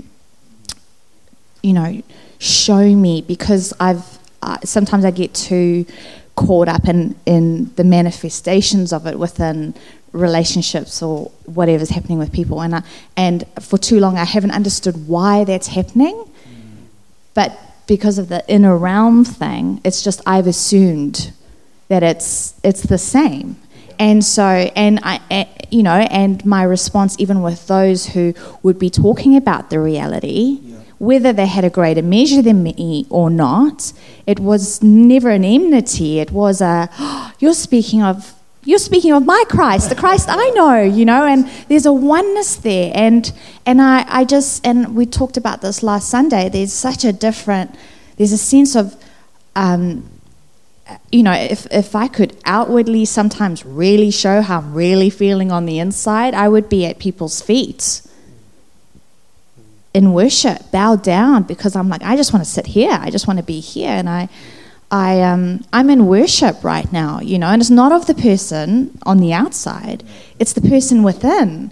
And so it's like when you've experienced love in the person of Christ, that's who you see. That's who you want to see in everyone. And so I've actually found almost the opposite. And I loved how you said you have a reference to when the thing you had posed, you can see it in people, where I've actually sometimes found myself too assuming and then find myself a bit gutted later, and then just trying to work out because I don't want to find myself. But isn't that what love does? So love always believes, hopes all things, endures all things. So it goes with an aspect of love. But this is part of the maturity of the gospel of transformation, isn't it? That actually as you go, you start realising, because what you're describing, this is what came back to me then, is testimony versus lifestyle. And so we have had a different, let's say, lifestyle to Sam, if we want to use the example, and yet actually we all now have the same testimony. Yeah. Okay. So what Sam was saying is that before is his lifestyle is different to ours. Yeah, cool. But it's not based on lifestyle, it's based on testimony. So his testimony was the odd one out. Okay. So when the testimony is the odd one out, two kinds. Which is what you're describing, is that you're just described when you have the testimony of the same one who may have a greater depth of Christ within them, oneness. Fellowship. When it's a different testimony, now you've got a different reality. But what we've done because of the gospel information is we judge our testimony by our lifestyles, which is what Sam preached a while ago, didn't you, mate? About it's a completely different reality. So this is part of the problem in the body of Christ, is that when you have the same testimony of what Jesus has done and is doing, because the testimony of Jesus is the spirit of prophecy. When one prophesies what one is speaking, not I see you in 2 years going to Cambodia, when I just prophesy Christ, there is a oneness of sound and a frequency, no active opposition, because we have the same testimony, even though now different lifestyles, but actually it's irrelevant because the five of us have the same testimony. That's the problem with the body of Christ, because how do you get the same testimony? Only through one gospel. That's right. And I think to me, it's the testimony of Christ that we need, right? It's not, it's not a common lifestyle. And I think that's why, and what I love what you're saying, Chris, is like, it wasn't addressing the smoking weed that did anything. It was actually you received him, And to me, it's like the weed smoker actually needs my testimony. Do you know what I mean? They don't need to hear a story about someone who smoked weed. They need to receive the reality of a person within them, And I think that's like, and that's why our testimony, our witness, our revelation of who he is eternally relevant in every environment, right? Because it's not, and while having a similar life story can, I think, help facilitate that. Ultimately, it's Christ that we need, And that's the fellowship, isn't it? That's not external stuff. It's this unity. We've all tasted, seen, experienced the same thing, Christ himself, and there we have fellowship. I have an example of opposition which is a little bit different than what it is that we've talked about, but I think it ties in with what it is that we're going through. And I'm going to make up a hypothetical situation because I don't want people to go, oh, was that me? people we know. But this is the Christian thing, right? So, an instance in my life, more than one that I can think of, where God speaks a word to you and promises you something, and it's a living word. It's a reality that he opens the door for you to enter into. Let's say it's healing. It's not healing in this instance, but we're going to pretend that it is. So let's say, Mel, God's going to heal you of this thing. You've got this word. You've received the life of this word. This word is actually alive, and you know it and you're believing it. But what I did was I still attached an expectation to what that was going to look like. So I'm like, oh, this healing's going to look like this. Almost going beyond or interpreting what it was. Now, the word is true. And so anyway, what happens was you receive this word and you receive this life, And as you journey this out, God starts to open your mind to what he's actually talking about. Now, he is talking about healing, and he is talking about healing in regards to what he spoke, but the outworking of it looks different than what it is that you had expected. So when it doesn't fit the box that it would normally fit in, and I'll say Christians in this instance because it was Christians, go, oh, these other external circumstances should have lined up for you the way that we thought they would, because that's how God works. Now, what I heard in that moment is I go, oh my goodness, this person is for me. They actually love me, but they are opposing the work that God's done in my heart, because now I'm free of what it was that my mind thought to see it in a different way. And the interesting thing is that when you're free of it, you can see it really clearly. So you don't go, oh, look, stop it, don't talk like that, or, whatever. You go, actually, I see the love that you have for me, but you aren't speaking from a position of revelation because he hasn't revealed it in you like he's revealed it to me. It's hard for me to explain the context of this because I'm making a hypothetical situation, but I've had it a couple of times where Christian brothers and sisters have been righteously angry for me because of external circumstances not lining up like they thought they should line up in accordance with what it is that God had spoken. And yet God was absolutely faithful to what he had spoken, and not only did he do a work that was external of me, he did a work internally to bring me into something that I wasn't in, which is actually the greater work. And the opposition, I wouldn't call it opposition in the sense that it goes, boom. It's opposition because it looks like Christ, but it's not Christ. It's based on information or tradition or an expectation of God that isn't how he's revealed himself in this situation. So one is alive and one's dead. One leads me into life as well as being alive, and one will only lead me to the same old stuff that we've been going around in circles forever. And I've seen that a couple of times, and it's really interesting. And like we were talking about before, because that was me as well, and not just at the point of salvation, but because this work is continually happening where my eyes are continually being opened and I'm seeing things that I hadn't seen as Christ continues to grow in me, I go, actually, 3 weeks ago, that was me too. So therefore, how can I judge that harshly? Because until Christ turned up and showed me what I hadn't seen, I would have responded in exactly the same way. And so the point of that is God is always, you have to let God define the whole thing, don't you? Yeah. You can't actually have a method or a copied way because someone else does something and it worked that way, that you can just transport that onto another way. Yeah. And that's where all the offence is, because we actually, we're still trying to control God. We're still trying, this is how God does it. Yeah. Well, he could do it 10 times on any given one day for 10 different people, and then do it the same way to 10 people the same way. Yeah.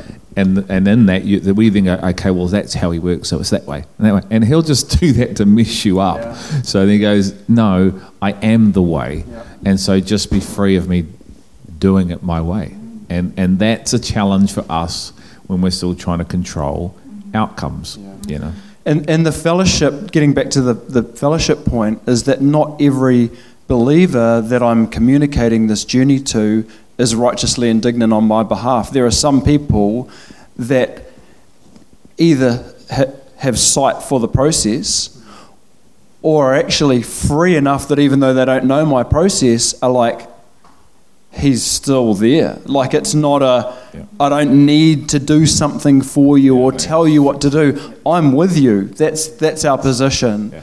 And we are free and we're his. What more do we need to know? And it's completely different. Yeah, it's amazing how Christ came as friend, lover of our souls, servants, and yet somehow was the threat, was the troublemaker, was the one who caused absolute collision and chaos. But that's what happens when heaven and earth meet, the collision and the chaos that externally happens because of what internally is going on. It's such an opposite effect, you know. And this is part of my growing and learning is I keep not wanting the opposite effect because it doesn't start with the problem within or the deficit. It's starting with love, and so I expect love back. I expect what's poured out given back, and it's not. That's not how it is. With his life as an example, you know. Totally. So we've got some really cool questions starting to fly in, but I think just in that is like, and what better example than the one that gave birth to the Christ? So his own physical mother was opposed, and it came out. You know, this boy will oppose you, and there'll be many that will rise and fall in Israel. And you see that when he's 12. So if it happens to his natural mother, it's going to happen in us, because the same thing lives in mankind, humanity, you know. It's like, but they're the ones that gave him birth. They're the ones that at 8 days were like going, yeah, what a prophecy about our son, yeah, until it goes knock, knock, knock at the age of 12. Like, why weren't you where you should have been? Because I was in my Father's house. So this prophetic declaration of utterance, which the Bible says do not despise and quench God, they were. Why aren't you here? And all of a sudden, then it says, but she stored these things up in her heart. So if his own mother, you better believe humanity, you know. So we've got some questions now. It's just cool. Thanks, guys. It's awesome. It just says more to do with circumcision of the heart, and it's sort of like connected. So there's two questions here. So if we just think of more, what does it mean for circumcision of the heart? Okay, because once again, this is something you experience. It's not something that you work out in your mind. It's a circumcision, you know. To give love, we must receive love. So if we're going to give love, we must have received love. How do we receive love? How's that connected with the circumcision of the heart? So those are the sort of, there's two questions, and that's first. And we have been unpacking this, but I think it's good to keep unpacking it, because it's like, it's this word that hits, isn't it, you know? So circumcision of the heart, what is that? How do you know your heart's been circumcised? To give love, we must receive love. So I cannot love a human the way I'm commanded to love unless I've actually received love. So what is it to receive that love? How do you receive love? Because, you know, saying I know God loves me doesn't mean I love as God. I've got to have love to give love.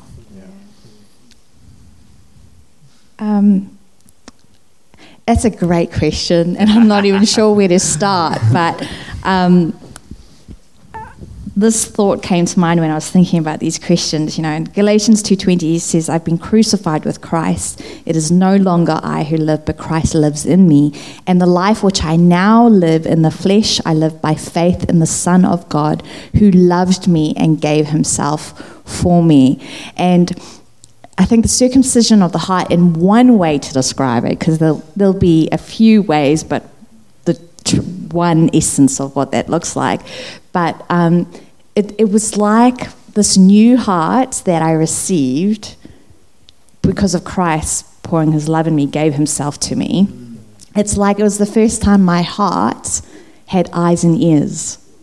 You know, it was this beautiful transaction, divine exchange, where suddenly the physical reality of being able to see with these eyes, and it was a different hearing now and a different seeing, and it was now I live in a flesh suit, but I've been catapulted into the reality of a person, of the Christ, and I now I can look at this window or Sam in front of me, but actually it's the eyes of my heart that are now operating.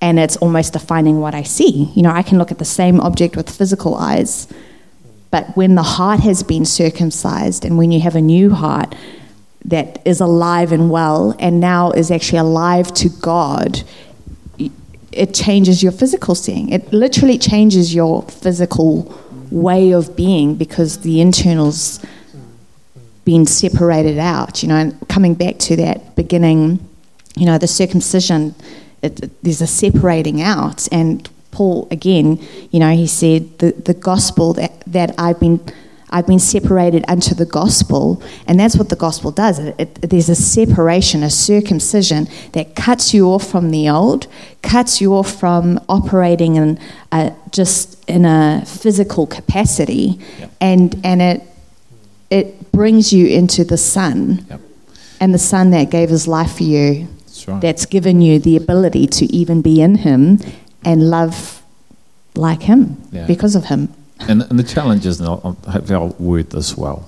Yeah. So as men, there's a circumcision, and there's a cutting of skin, and a complete removing of the skin.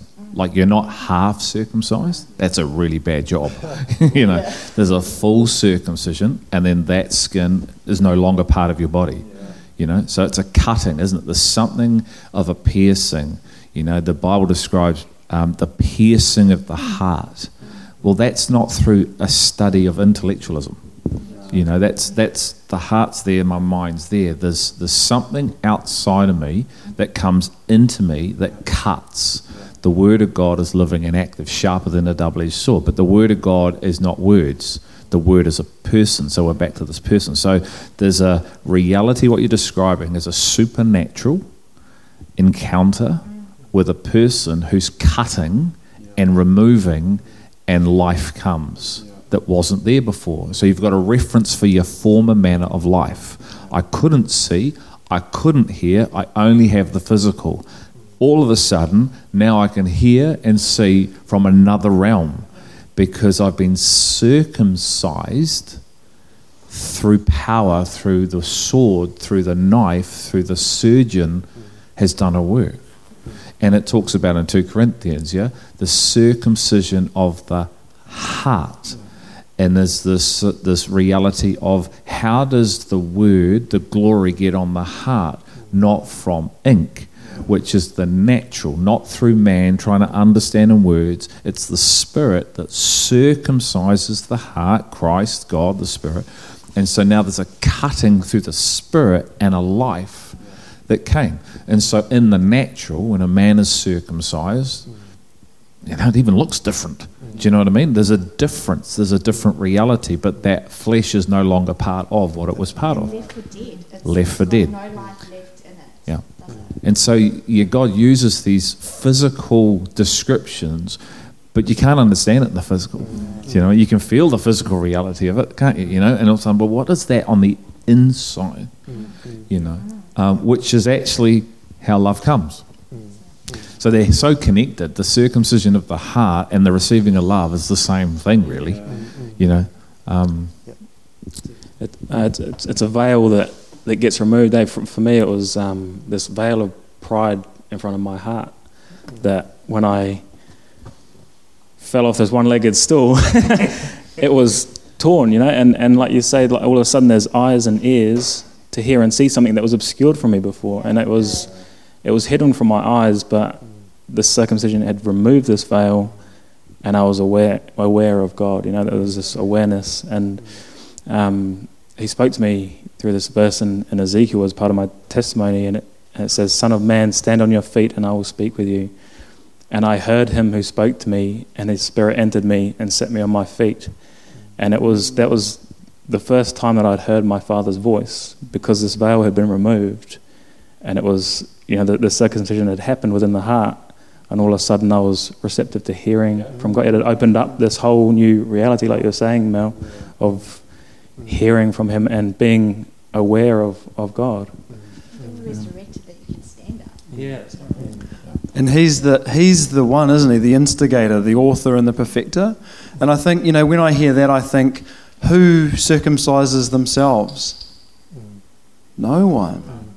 You know what I mean? This is done to children, and it's done in a way that they could never do it themselves, And I think He says, I will write my laws on their hearts. He's the one, he's the finger that does that. That's right. And I feel like, I was just thinking about the disciples that were with him in John, in 1 John, he says, that which we've handled, tasted, touched. And I was thinking, is that before or after Christ went to heaven? Because they certainly walked with him, but I don't believe that they had fellowship with him until afterwards.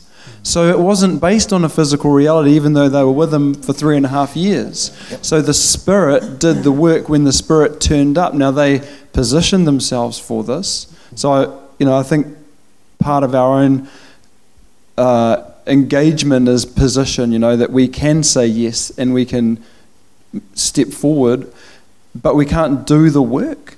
So for me, and I love how you described it, Sam, because you said this word that came penetrated your heart, and it was the same for me, that when he turned up, he cut deep.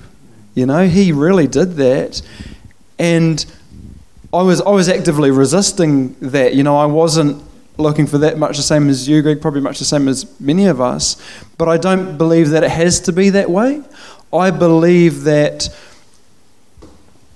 the recognition that we can't do this for ourselves is a really powerful one. If we can see that as believers, then we can say, Lord, I can't do this. That's the help. Isn't that the catch-22? It's right in front of you, but you're rejecting it. Yeah. Because you can't hear it when it's standing right in front of you. Yeah. Because you don't think it is. Yeah. Isn't it? It's the catch-22. It's like this guy has parents that are trying to encourage him, but he's like, nah. Yeah. Because of the act of it's the dynamics. But I just want to pick up something you said because it was powerful. Because this is a living reality. So one of our family friends, this is back in England, my dad's best mate, he had to be circumcised as a man. Yep. And there were issues. So you said it's something that happens to you when you're young, physical circumcision. Yeah? So normally, well, that's the thing. So because that's when it works best in the sense of it. So he's an older grown man having issues, so now has to go through physical circumcision because he's older. Yeah, right. And the picture of the Spirit says the heart. The harder the older, the older it is, the harder it becomes. So then you can get into issues if you talk about physical stuff, and you join the dots. Whereas a child, if you're circumcised from the heart early, man, fly in Christ, But the more you're in this other thing, and he wants to circumcise your heart, the greater the nut, but the greater the issues you have. And it reminds me of in the Old Testament, he gives Abraham is given circumcision as a physical sign of the covenant relationship that he had with God, and so he enters into true friendship and fellowship with God, and the circumcision is given as a sign, and it says now that's a typology that of the true circumcision that would come, and it says that would be made without hands, but that it would be an eternal circumcision. And to me, it's like there's a cutting that needs to take place without hands. It's a divine, eternal work of God that enters into us. And in Romans, it said, did Abraham receive circumcision before he received the promise or after he received the promise? It said he received the promise and he was given circumcision as a sign of the covenant that he had entered into. So to me, that circumcision, the cutting away the flesh, the physical expression, the circumcision is a physical expression of the covenant. So Christ's likeness and his nature and his reality being formed in us, the actual demonstration of this Christ-like life doesn't come before you enter into the promise. It comes as the fruit of it, And so to me, this is the difference between works and function and fellowship. That fellowship comes number one, and there's a physical expression in your life that confirms the covenant relationship that you've entered into. Does that make sense? 100% makes sense. And to me, that's the kicker. Is that number one is fellowship, and that And if you're in true, genuine fellowship with God, there must be a physical you must now start living out a life that reflects the reality of Him. You just will, won't you? You will. You just will. That's exactly right. It's an expression of the work that's done. And that's why James says, hey, faith without works is dead. Yeah. That's right. Because, the works and it's perfect His the hands, faith. isn't it? There are hands. That's right. It's His hands. Who's the builder of the church? He is. God is. How does He build? How does a builder build? Hands. But the heart instructs the hands, and that's why in the commandment it's on the heart, on the hands, then on the frontal. If that defines and informs this, you get what you're describing, works without fellowship. If this defines this, you get Christ-like life. That's the difference, you know. This is good, eh? If grace means power, what does mercy mean? Or refer to when coming into the transformational life, the all life He has for us. So I think there really is, if grace means power, what is mercy? Because you mentioned in view of God's mercy, lay your life down. That's your spiritual act of worship. God's mercy, He's merciful while we're all running around trying to do our own thing. I would say, naturally I would just say that mercy is the withholding of something that we're due, that He stepped into something that was our lot and took it on Himself, and so in light of what it is that He has saved us from, what it is that He continues to do through this, I guess you could call it love as well, it's the same thing, he through this love that is engaging, once you've seen it, you can live in a way that is befitting that. Yeah, but it's something that I think that you have to see, like if you don't see it, you've got no, and that's why it says in view of His mercy. Yeah. So to me, view is such a critical part of that. Yeah. So if you haven't seen His mercy, how can you? Yes. It's that it has to be an experiential knowledge of experiencing His mercy to even become merciful, and that's why He's so big on I've shown you mercy. How is it that you're not merciful in this situation? We read about the stories and the parables where one has been given and yet isn't freely giving to others. And I think you've just described it well, but and also it's like mercy, in view of His mercy, is the holy God. I feel like it's the holy God, the God where there's no one like Him, and it's the it's the God of humility that even if He was to really reveal the fullness of who He is, no one could stand in His presence. And He's actually holding Himself back. He has to restrain Himself.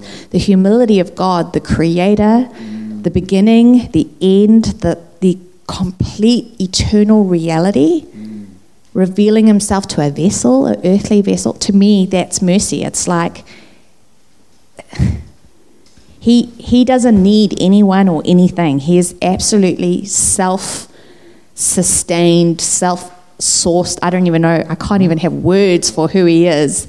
And it's that restraining of Himself to show love and mercy to us who He's made from dust, and it's almost like the pride and the humility I find is in the mercy of God to show such a humility to still reveal Himself to a prideful vessel that thinks they know it all and almost thinks they're bigger than God Himself, and it's that mercy that humbles you. I think that's the effect of mercy on our lives, where grace it's almost like the mercy humbles us and then the grace is the empowerment of now stand up before me, I want to talk to you.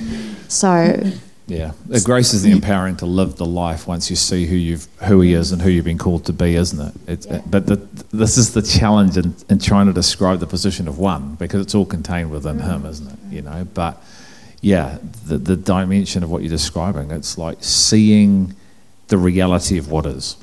So you see Him for who He is, you see His covering of because you're destined for here, but actually because he's so merciful, and he's been waiting for you to get to this divine time, you know. And so while you're running around being an egg, thinking you're the man, and actually saying, nah, he's not smiting you.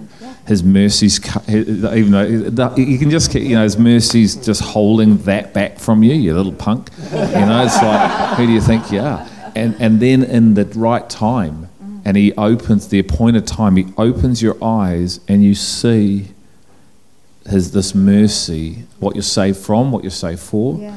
Now it's like, now I'm going to fill you with my power so you can live. And it's like that we've been chosen for wrath or mercy.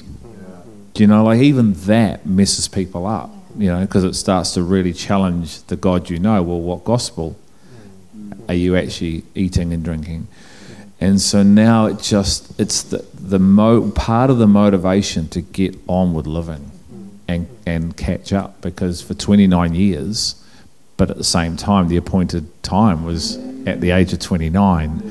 And so you're in that beautiful tension between, but you came to me at 19. Yeah. So 19 you came, made me aware of your presence, but it wasn't until 29. So when was the appointed time? At 19 or 29? Well, don't worry about it. Just get on board with living. Man, we're getting some. They're all starting to fire, and this is good. So, question going back to Chris. Hope you can remember what you said, bro. Would you say there can be fear wrapped up in actually allowing Christ to define what truth looks like? Freedom looks like. Can there be fear wrapped up in actually allowing Christ to define what true freedom looks like? Do you understand the question? So this is in response to my talking about opposition. Is that right? Yeah, talking about, I would imagine, the freedom that you were describing. And then there's would you say there can be fear wrapped up in actually allowing Christ to define what true freedom looks like? Yeah, absolutely. Yeah, for sure. So I think, part of what it is that we've been talking about this morning when we say that, when he turns up, it's not like you're all of a sudden Christ himself. We're being transformed. And so part of this journey that we're on is about him opening our eyes to the things that we thought was something that actually aren't something, or, like that.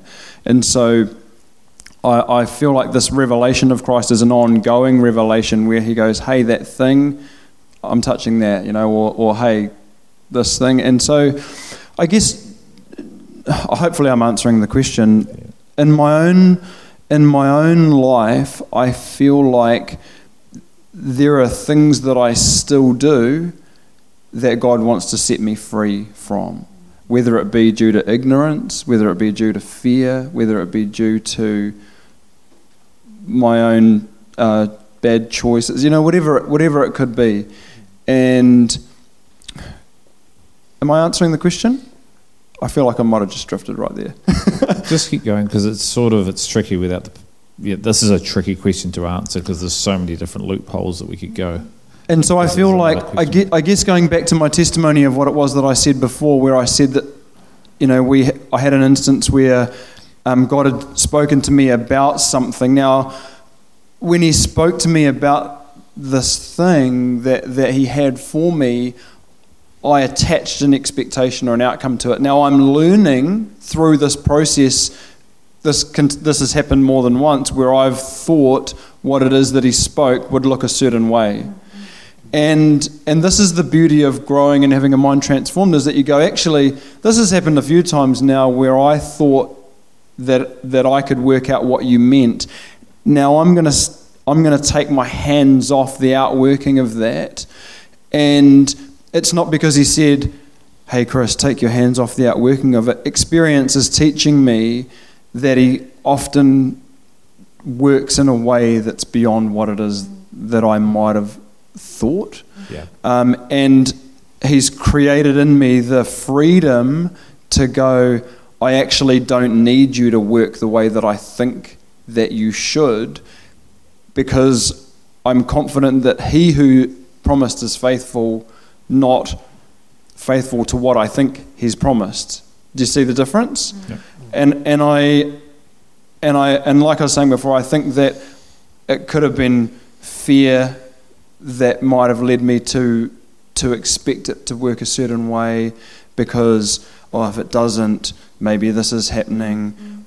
It could have been that. I don't really know. What I do know is that when he turned up and set me free, whatever it was didn't hold me anymore.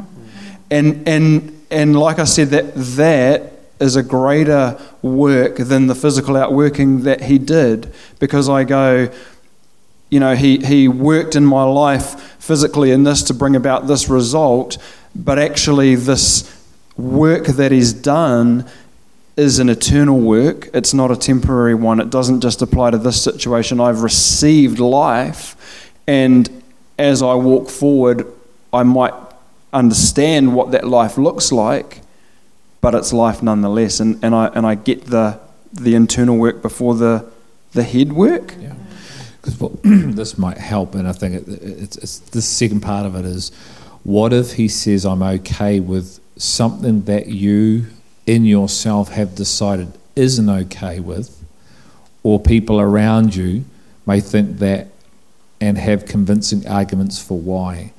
What if God says, I'm okay with something that you yourself have decided he isn't okay with? Yeah. Or people around you think and are convincing it's not okay. Okay, cool.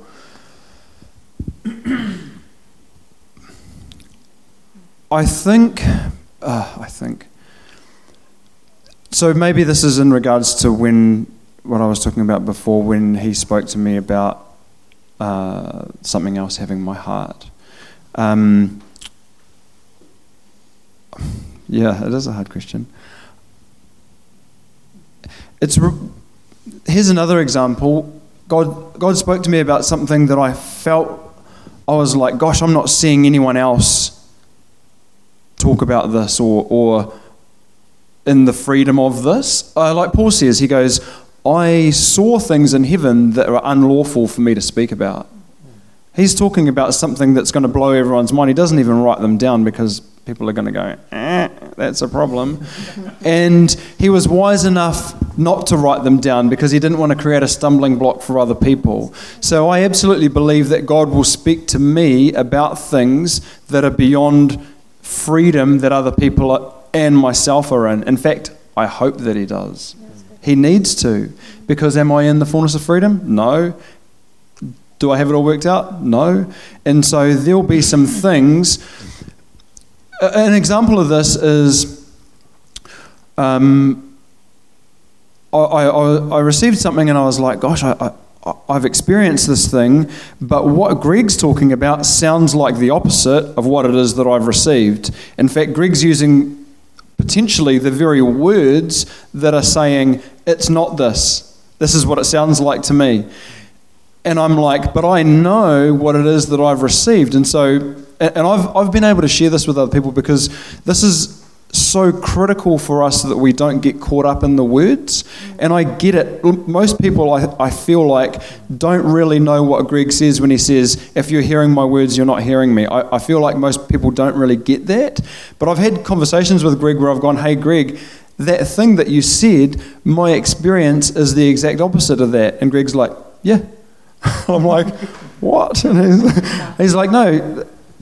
He's like, that's the real thing. And I'm like, well, I already knew that it was the real thing, but how does it relate to what it is that you just said? And Greg's like, well, actually, I'm using words to explain a reality, but it's not the words. And there's a hearing that isn't what's being said, and it sounds like doublespeak. It sounds confusing, but the words themselves are not the life. They're the expression of the life that we've received.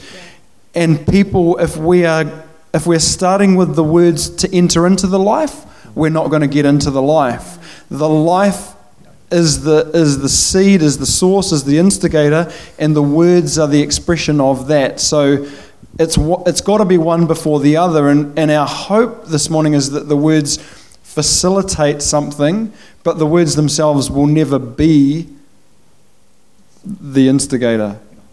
And I think the challenge in this, and this is a tricky one, because it's like You need to know that you know that you know that you know that you know that what God has saying to you or given you is God. Yeah. And if you know that you know that you know that you know, you need to live that out, even if nobody else agrees with you. And He's going to lead you to that place. Exactly. And this is what creates the conflict. But in that knowing, you can live it out. Yeah. So if you can't live it out, then you're not in what you think you're in, because the knowing of the knowing of the knowing of the knowing enables you to demonstrate what it is you know. Yeah. That's the power of it. When no one else knows what you're saying, you can become the demonstration of that thing. Now, within that, there can be another part, and that's where we get lost, because we don't know how to walk in the two parts, which is actually one part. And so we just think that's the whole, and it's not. And so, but you've got to be truthful to that part, knowing there's another part that makes that one whole part.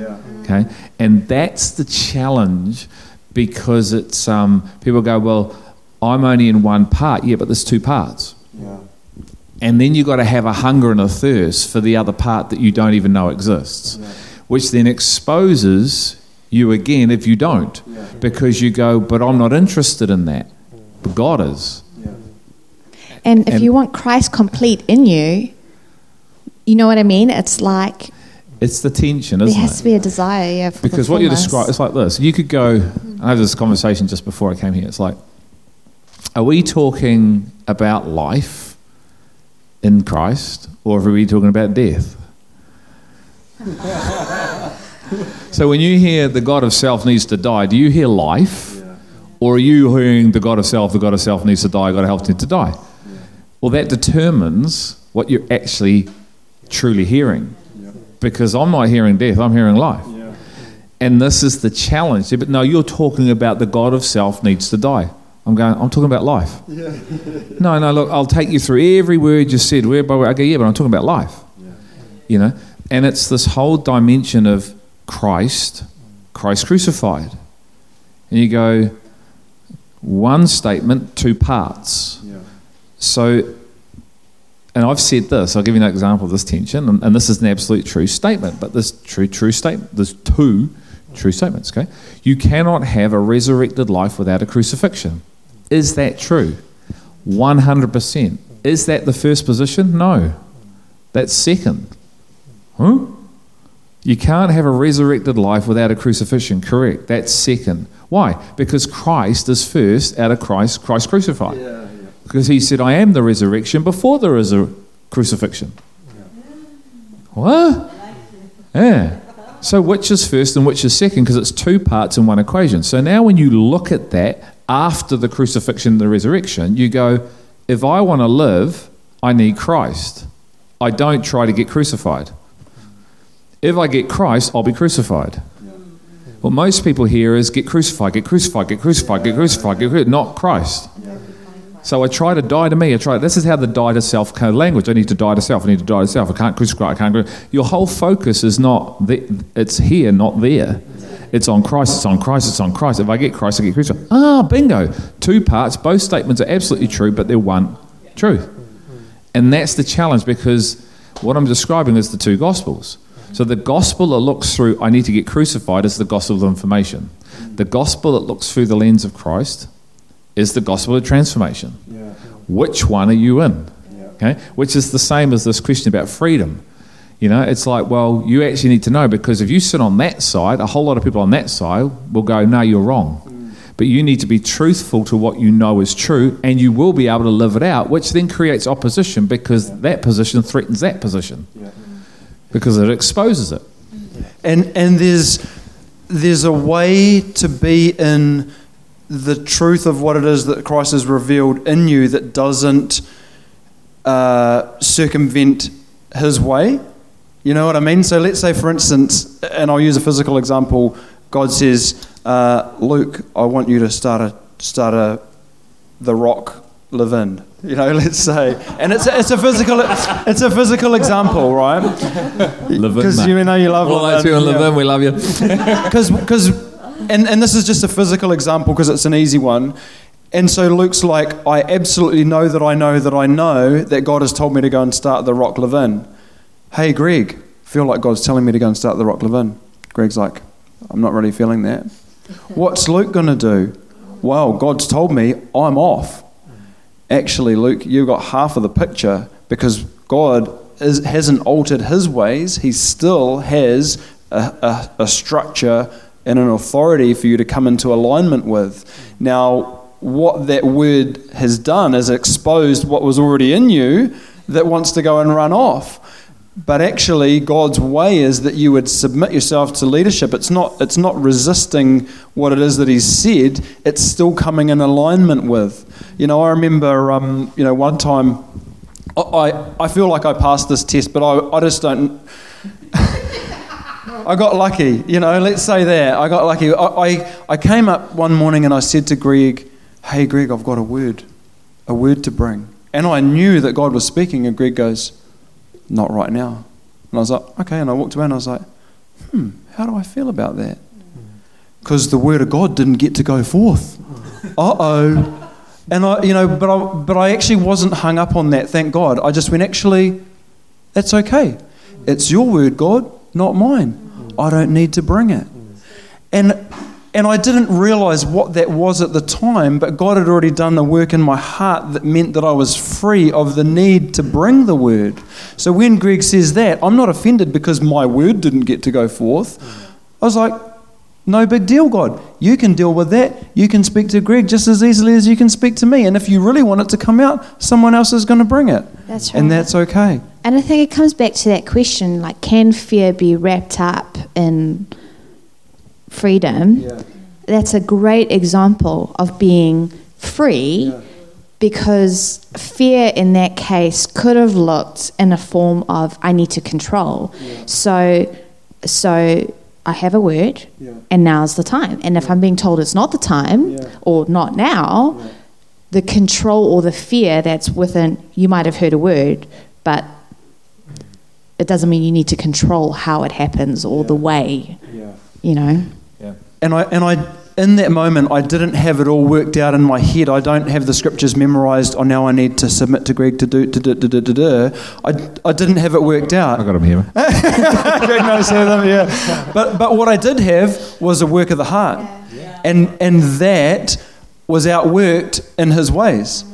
But I didn't look up my manual on how to be a Christian and go, okay, I need to do this thing right here because this is what's been said. Now I've heard that spoken from the front since having experienced that, but the experience came first that led in His ways. So, And I think the challenge is, and we'll work another question, but you can definitely from fear shape what freedom is. And you create your own version of freedom, because we do that, because we want it to be what it is, Simon English. Yay, big ups for Simon and Emma. Evening, guys, enjoying some late night watching.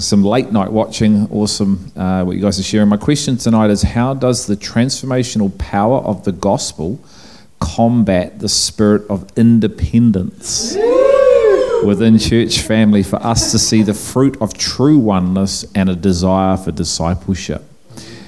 My question tonight, how does the transformational power of the gospel combat the spirit of independence within Christians for us to see the fruit of true oneness? Woo. Come along to Becoming One, Simon, and you'll find out.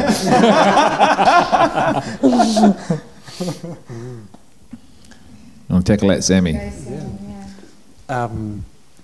I think to me, this spirit of independence really is just a self. It's still just living from the self-centered, self-consumed world, Because why should our Christianity be a platform for our own expression of us? Do you know what I mean? It's and so I think this whole independence thing really only exists when we're still living, and when we're still living, if we're still living and we're trying to participate in a family and a body with us at the centre, everything we do will be a platform for us to express us, But actually, the design for the body is actually when you truly receive the gospel, which puts an end to you, for the first time, you can actually serve from a heart that's for others and not just revolving around there being an expression of your own religious devotion, you know? And so to me, receiving the power of the gospel, like we've talked about, I think Greg has said, when Christ enters in, it puts to death you, which includes you needing to have some sort of expression. And so I feel like the example, Chris, that you shared is a really good one, because if you're still alive and you want to share a word and that word doesn't come, what comes out of you? You know what I mean? To me, that's the fruit. Was your motivation for bringing the word actually about you needing to have a platform for you, or was it about serving? Because if it was about serving, you can either give or not give, and it's actually okay, you know? And so to me, receiving the gospel that crucifies us is actually the starting point for being able to meaningfully participate in a community where we're actually serving from a heart that's for him and others, as opposed to it being self-serving, you know? So that's probably my starting point, you know? That's it. And I think that spirit of independence, like you said, it definitely comes from the root of self. But even wanting to be independent, it's actually, again, it's that enmity, like you actually are being independent from Christ, because Christ as one shared himself out. So the oneness of who he is is in a body. It's many members of one. And so you actually can't be independent when you have Christ in you, because there's that sense in knowing internally that you are part of something bigger. And that's the beauty of the death to self, because no longer is the world now revolving around you and you are the central point. You come alive where you now revolve around Christ and you center around Christ. But even that, it gives your life so much purpose, because you have both parts and two tensions of my life is just a vapor and we are born for a generation of a time. But when you see as he sees, you're like, oh man, I'm actually part of his redemptive plan over something that started right in the beginning and is going to continue to the end. And I actually get to be a part of that. This smidge, even though it's small and short, it's like God filled in that vessel, along with a generation and a nation becoming a people. Yep. You share in that, You can't be independent. Because otherwise you call what we English call a flip-flop. A jandal. You flip and you flop from independence to being interdependent, which isn't the way. And that's the gospel of information. We create this third option, which is I'm in this sometimes and I'm in that, and other times I'm in this, which is the lukewarm, which is the sitting on the fence, which the demonic owns. So this is the problem with receiving the gospel of information, is that when you receive the gospel of transformation, you are no longer independent. Yeah. You are interdependent, and you don't go back to being independent. Yeah. So there's no, one day I'm this and one day I'm that. That's the problem. Yeah. If that is the reality, then you haven't yet received the gospel of transformation, because it doesn't, it's like, because what you're saying is, it's like I lost Christ, and now I'm back to being interdependent because I'm independent. We all start independent, correct? You receive Christ, you become interdependent. You don't go back to being independent, because the receiving of Christ kills that spirit, because it's a spirit of independence or a spirit of interdependency. That's of pride, that's of humility. So blessed are the poor in spirit, for theirs is the kingdom. So then you just go from one reality of kingdom to another. You've left that behind, And all these are the challenges of the gospel that's being presented or heard, because one does something the other one doesn't do.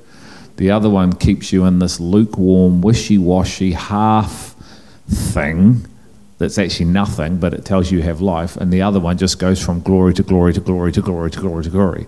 This is full of seasons. This only knows one season. It's called Christ. This is like 4, this is 1.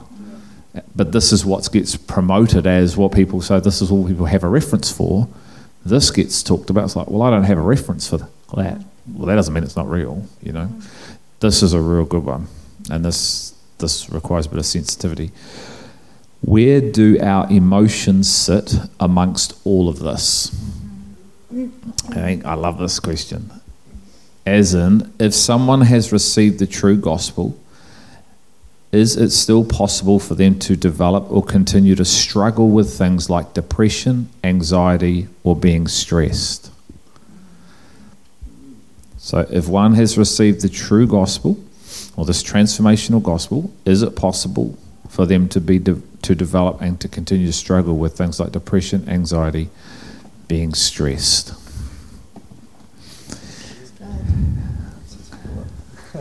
I'll just say this. So I feel like emotions are like fire. They make a great servant but a bad master. And when the emotions are on top, we're in trouble because we are flip-flops. We are led wherever, however, by either internal or external stuff. Yep. Yeah. Trying to be careful. No, it's cool. I mean, I think, do you want to, so emotions, I mean, I love God with all my emotion. Yeah, that's right. And it burns. Yeah. Like, it's passionate. It's not this dry, stale, I love God. Yeah. Like, I am on fire on the inside, and that is emotional. It's like, I love Him. Yeah. It's not this dry, crusty thing. Like you say, but that has come from the revelation of God. Yeah. So you take the revelation of God away, then they're just my emotions. Yeah. So my emotions are defined by the revelation of truth. Yeah. And so that's what enables me not to live from my emotions, even though I am so passionately in love with the Father. So on one aspect, I do live from my emotions because I love Him, and love is the greatest thing I can do. But it doesn't start there. And that's formed through the revelation of the knowledge of God, which also influences my mind. And so I believe, yes, someone can receive this gospel of transformation in their spirit, which brings their spirit alive, but the mind still thinks demonically, which creates issues around depression, because a lot of it is thought processes. The mind thinks certain ways, which creates certain emotions. Then I tell myself certain things. I believe what I speak, because what I make agreement with, I make an agreement with. So if I agree on my mindsets that aren't actually of Christ, because my mind's not being renewed, then they infect my emotions, because this is what the word does too. So then I make an agreement with the speech, which is demonic, and that affects me entirely, even though I've been born of spirit. And this is where the spirit has to influence and save the mind, will, and emotions, and the physical body. And so this is just the journey that we want to go on, but we have to allow Him into every aspect of that. And that's where I do believe, like medication can help if someone is struggling in the mind, but only for a period of time. And so it's because we're in that reality where to tell them, or to tell that person, just suck it up and Jesus is going to do the thing, it's that's not a reality for them in that particular moment, because of the struggle they have. It's like, that's the truth, but this is where love conquers the behavior. It's like, okay, cool, but that's not the solution. So that's not the solution to the issue. It may be a stopgap filler to help you right now, but we need to keep pointing you to the one who's going to, because all that does is just deal with the symptoms. It never gets to the root, So we need our minds renewed so we actually don't think like that ever again. And this is the power of what this gospel does. The Holy Spirit is our teacher. He changes the entirety of the way we think. So we never have a depressive thought again, which means we're not feeling depressed, because as the mind gets renewed, it shapes and defines the emotions. And so I live in the reality. So it doesn't matter what I go through or what's happening around me or to me, what's in me is greater. That's the example of Christ. Otherwise, I mean, his life was pretty bad. If you think about it, he would never have got out of bed. If you think about it, really, no one understood him. A lot of people hated him. His own disciples betrayed him, denied him, were fighting with him. It's like, why would you even get up? because he had his reality of himself, the truth within him, which trumped all of that. So simple answer is yes, I believe you can have the true gospel while still struggling. But the reality is that true gospel will heal every aspect of humanity to free you from what you struggle with, so you never have to go back to that reality again. You know. Yeah, and I can testify to that because leading up to this encounter with God, I was plagued with anxiety and just having like real bad panic attacks and stuff. It was all part of what led me to the end of myself. And then I had that experience, and it wasn't like, it's gone. But because it was a battlefield of the mind, instead of now trying to overcome this anxiety in my own efforts, it was met with Christ, who was no match. And it was an ongoing renewing of the mind. Yet I had received this transformational gospel within me, but it was now Christ overcoming it, not me and my own ability. If that makes sense. And I definitely agree with what everyone else has said, in that there can be an ongoing process of transforming our mind and transforming our thinking, and it's certainly been the case for me as well. I think the danger is to hear that and think that, cool, that means that it's okay to just stay where I am, but actually that God wants to do a full and complete work, and that it's not just saving our spirit, but the reality of what He's done in us influences every part of our being, And so if people are struggling with that, to me the encouragement is, don't just stop there, allow Him to just continue to be at work in your heart and your mind until the things that you do struggle with are a distant memory, Yeah, I agree, because the first few thoughts that came to mind with that question is, even the words anxiety or depression, I think, has taken on so many definitions that it's even unclear what that means exactly, But I think it's that thing of the danger of it becoming a continuous state and living in that, hoping that your mind is going to be, because the state of Christ's life is a quality of life that within us, as you say, saves the whole being. It's a full saving. We are being saved. And so it's not, like you said, Greg, for a time, we can experience these things, which is part of the renewing of the mind, but it's not a continuous state of being that you should be fighting for the rest of your life. That's okay. And it doesn't mean all people go through it either. No. No. It's just, I guess a number of things can play into it, can't they? Yeah. But He wants to completely do such a deep work through the gospel of transformation. So it's the gospel of transformation that saves your spirit, saves your soul, saves your body. Yeah. And that's being perfected as your Heavenly Father is perfect. So it never ends. Yeah. It's not you arrive at a certain point of time. It's like that is the process of maturity till the day you leave this planet, But it's how close do you want to get to completeness, Paul said, I'm in labour until you've been completed. I'm here to see you like a pure virgin, one that's never tasted or been tainted with the world, And so it's just a matter of, is that what I want?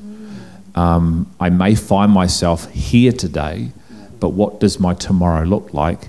In Christ, not in my ability to change me for tomorrow, but in His ability to take me from where I am today and bring me into tomorrow.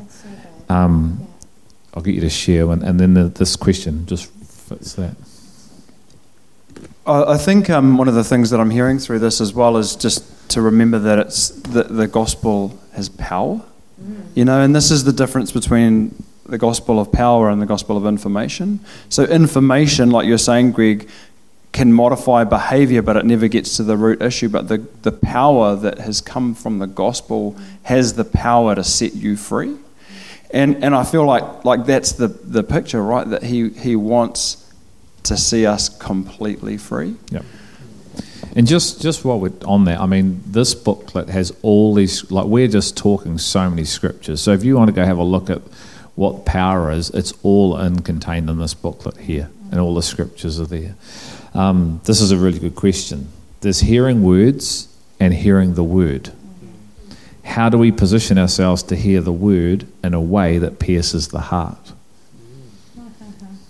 which is going to go into alignment to how you go from today for tomorrow, isn't it? Like you can't take you from today to tomorrow. Your tomorrow is determined on his word.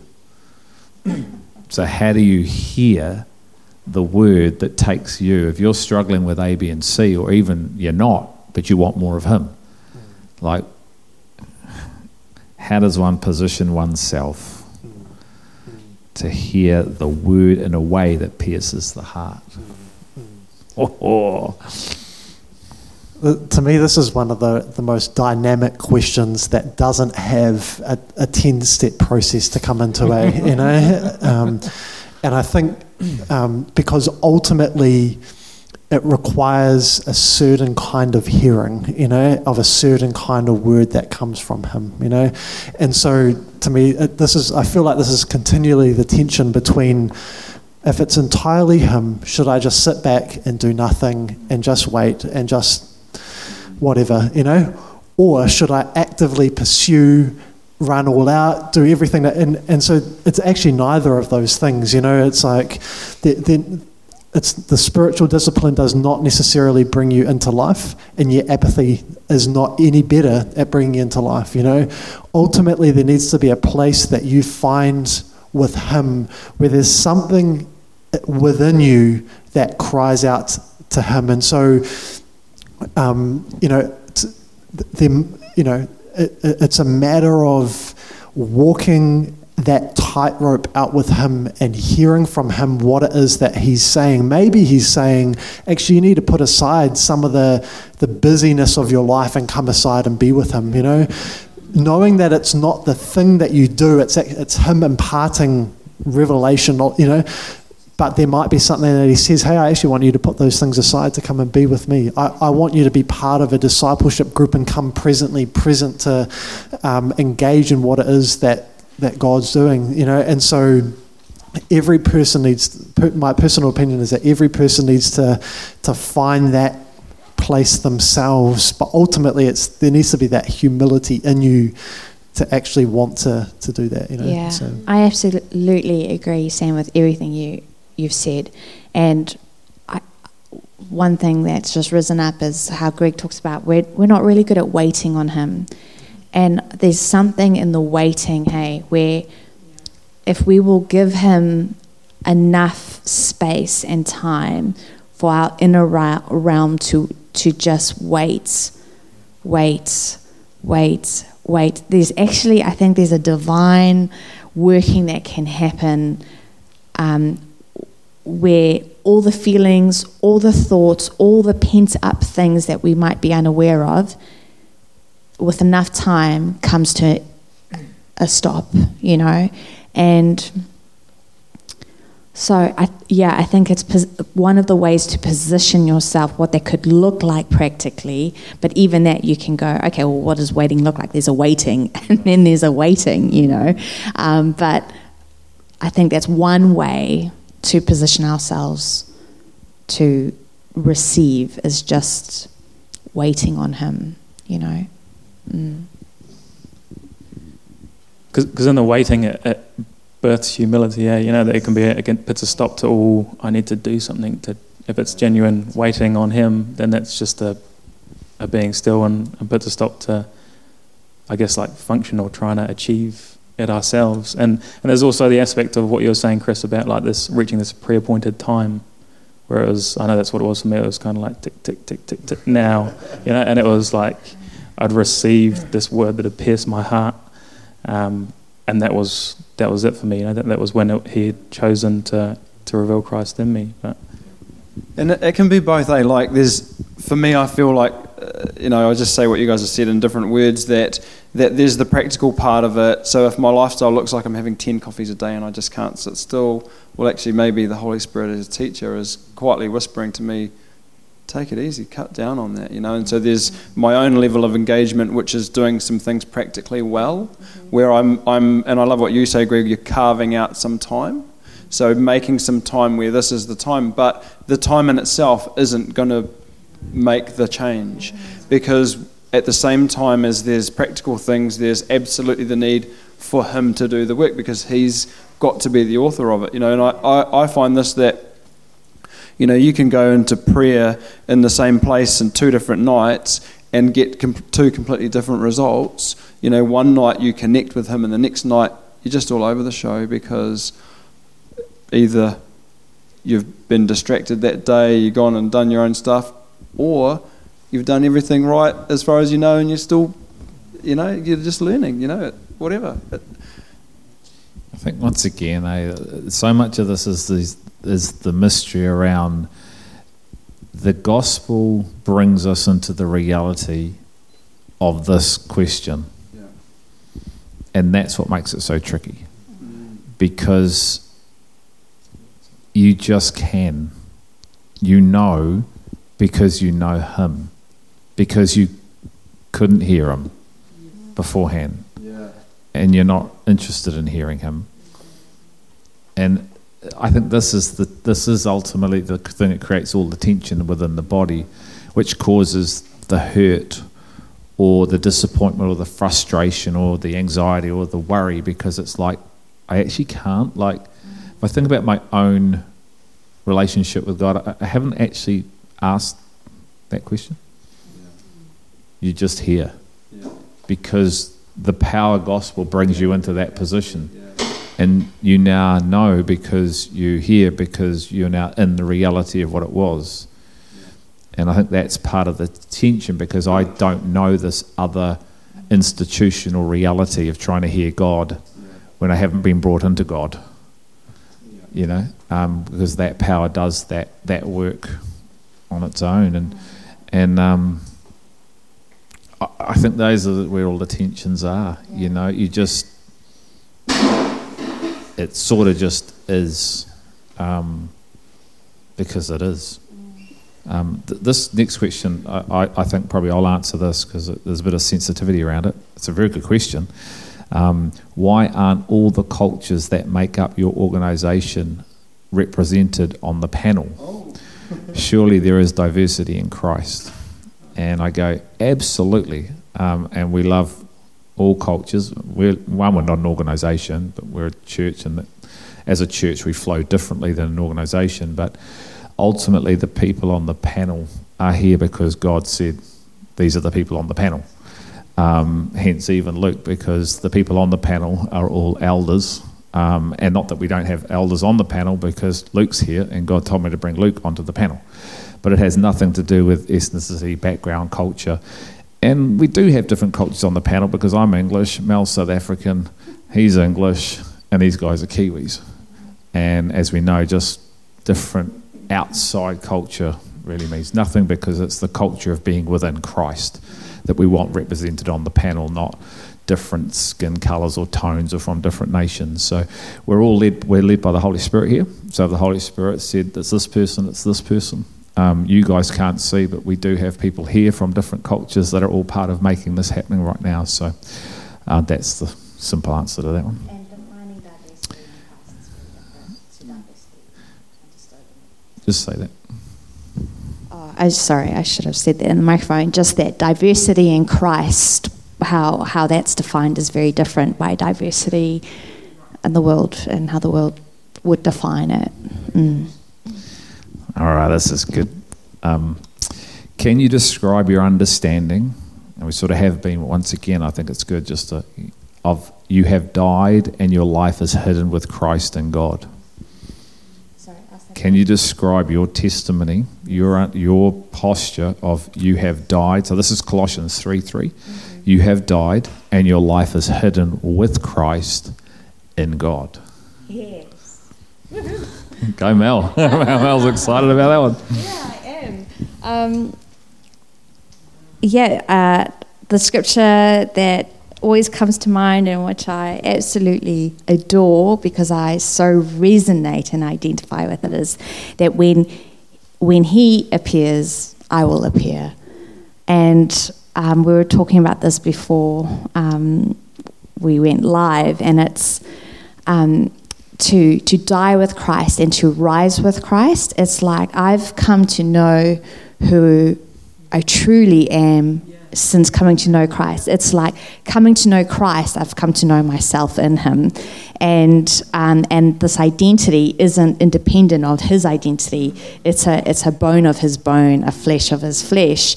And the more I've come to understand that my life was always concealed in him, it's the joy and the peace and the reality of my life being revealed in him is what I'm experiencing. It's a revelation of my life that's joined and coming alive in and through him. And that's who I really am. That's my identity. I don't, it's not in the roles I play. It's not in being a mother. It's not being a wife. These are beautiful expressions of a functioning, but to be the bone of his bone, the flesh of his flesh, to know that my life has come from him, that's my identity. And so, how do I know this?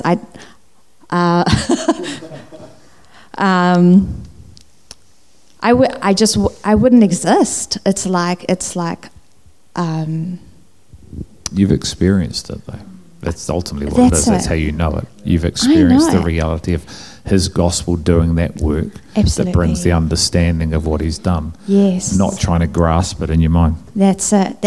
And I know that others around me who knew me before and might know me now, the difference, it's not even a difference. I feel like that doesn't even do it justice, and it's and the thing about this life in Christ, how do I know?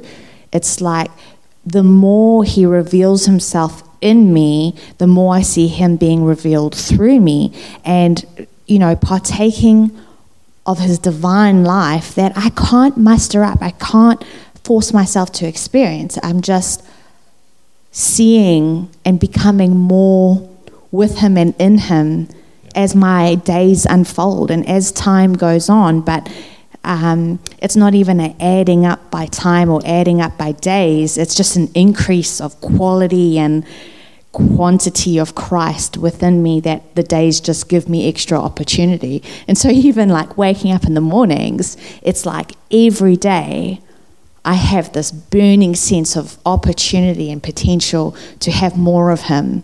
And that's how I know I'm alive to him. That's how I know my life is him. It just is constant.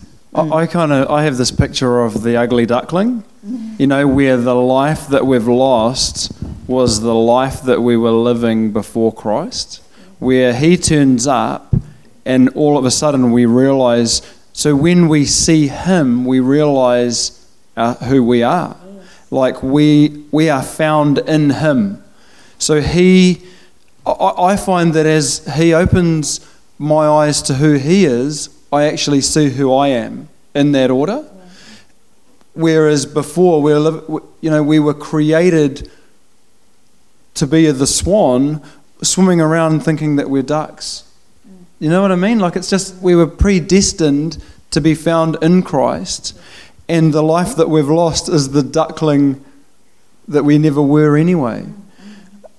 Yes. Yeah. That makes sense. Yeah. The challenge is, once again, who's writing this? Okay, and he's not writing from theory.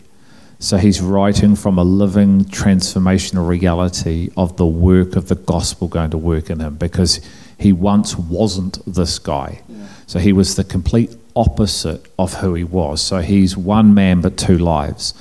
Two very distinct lives in the face of one man. So the outer shell is the same person. The inner shell is a completely different reality. So we can't actually know the reality of this question unless you're in the gospel of transformation, because Paul had no idea about it till he got transformed, because he's not writing theoretical knowledge, he's writing testimony. So that's the challenge, isn't it?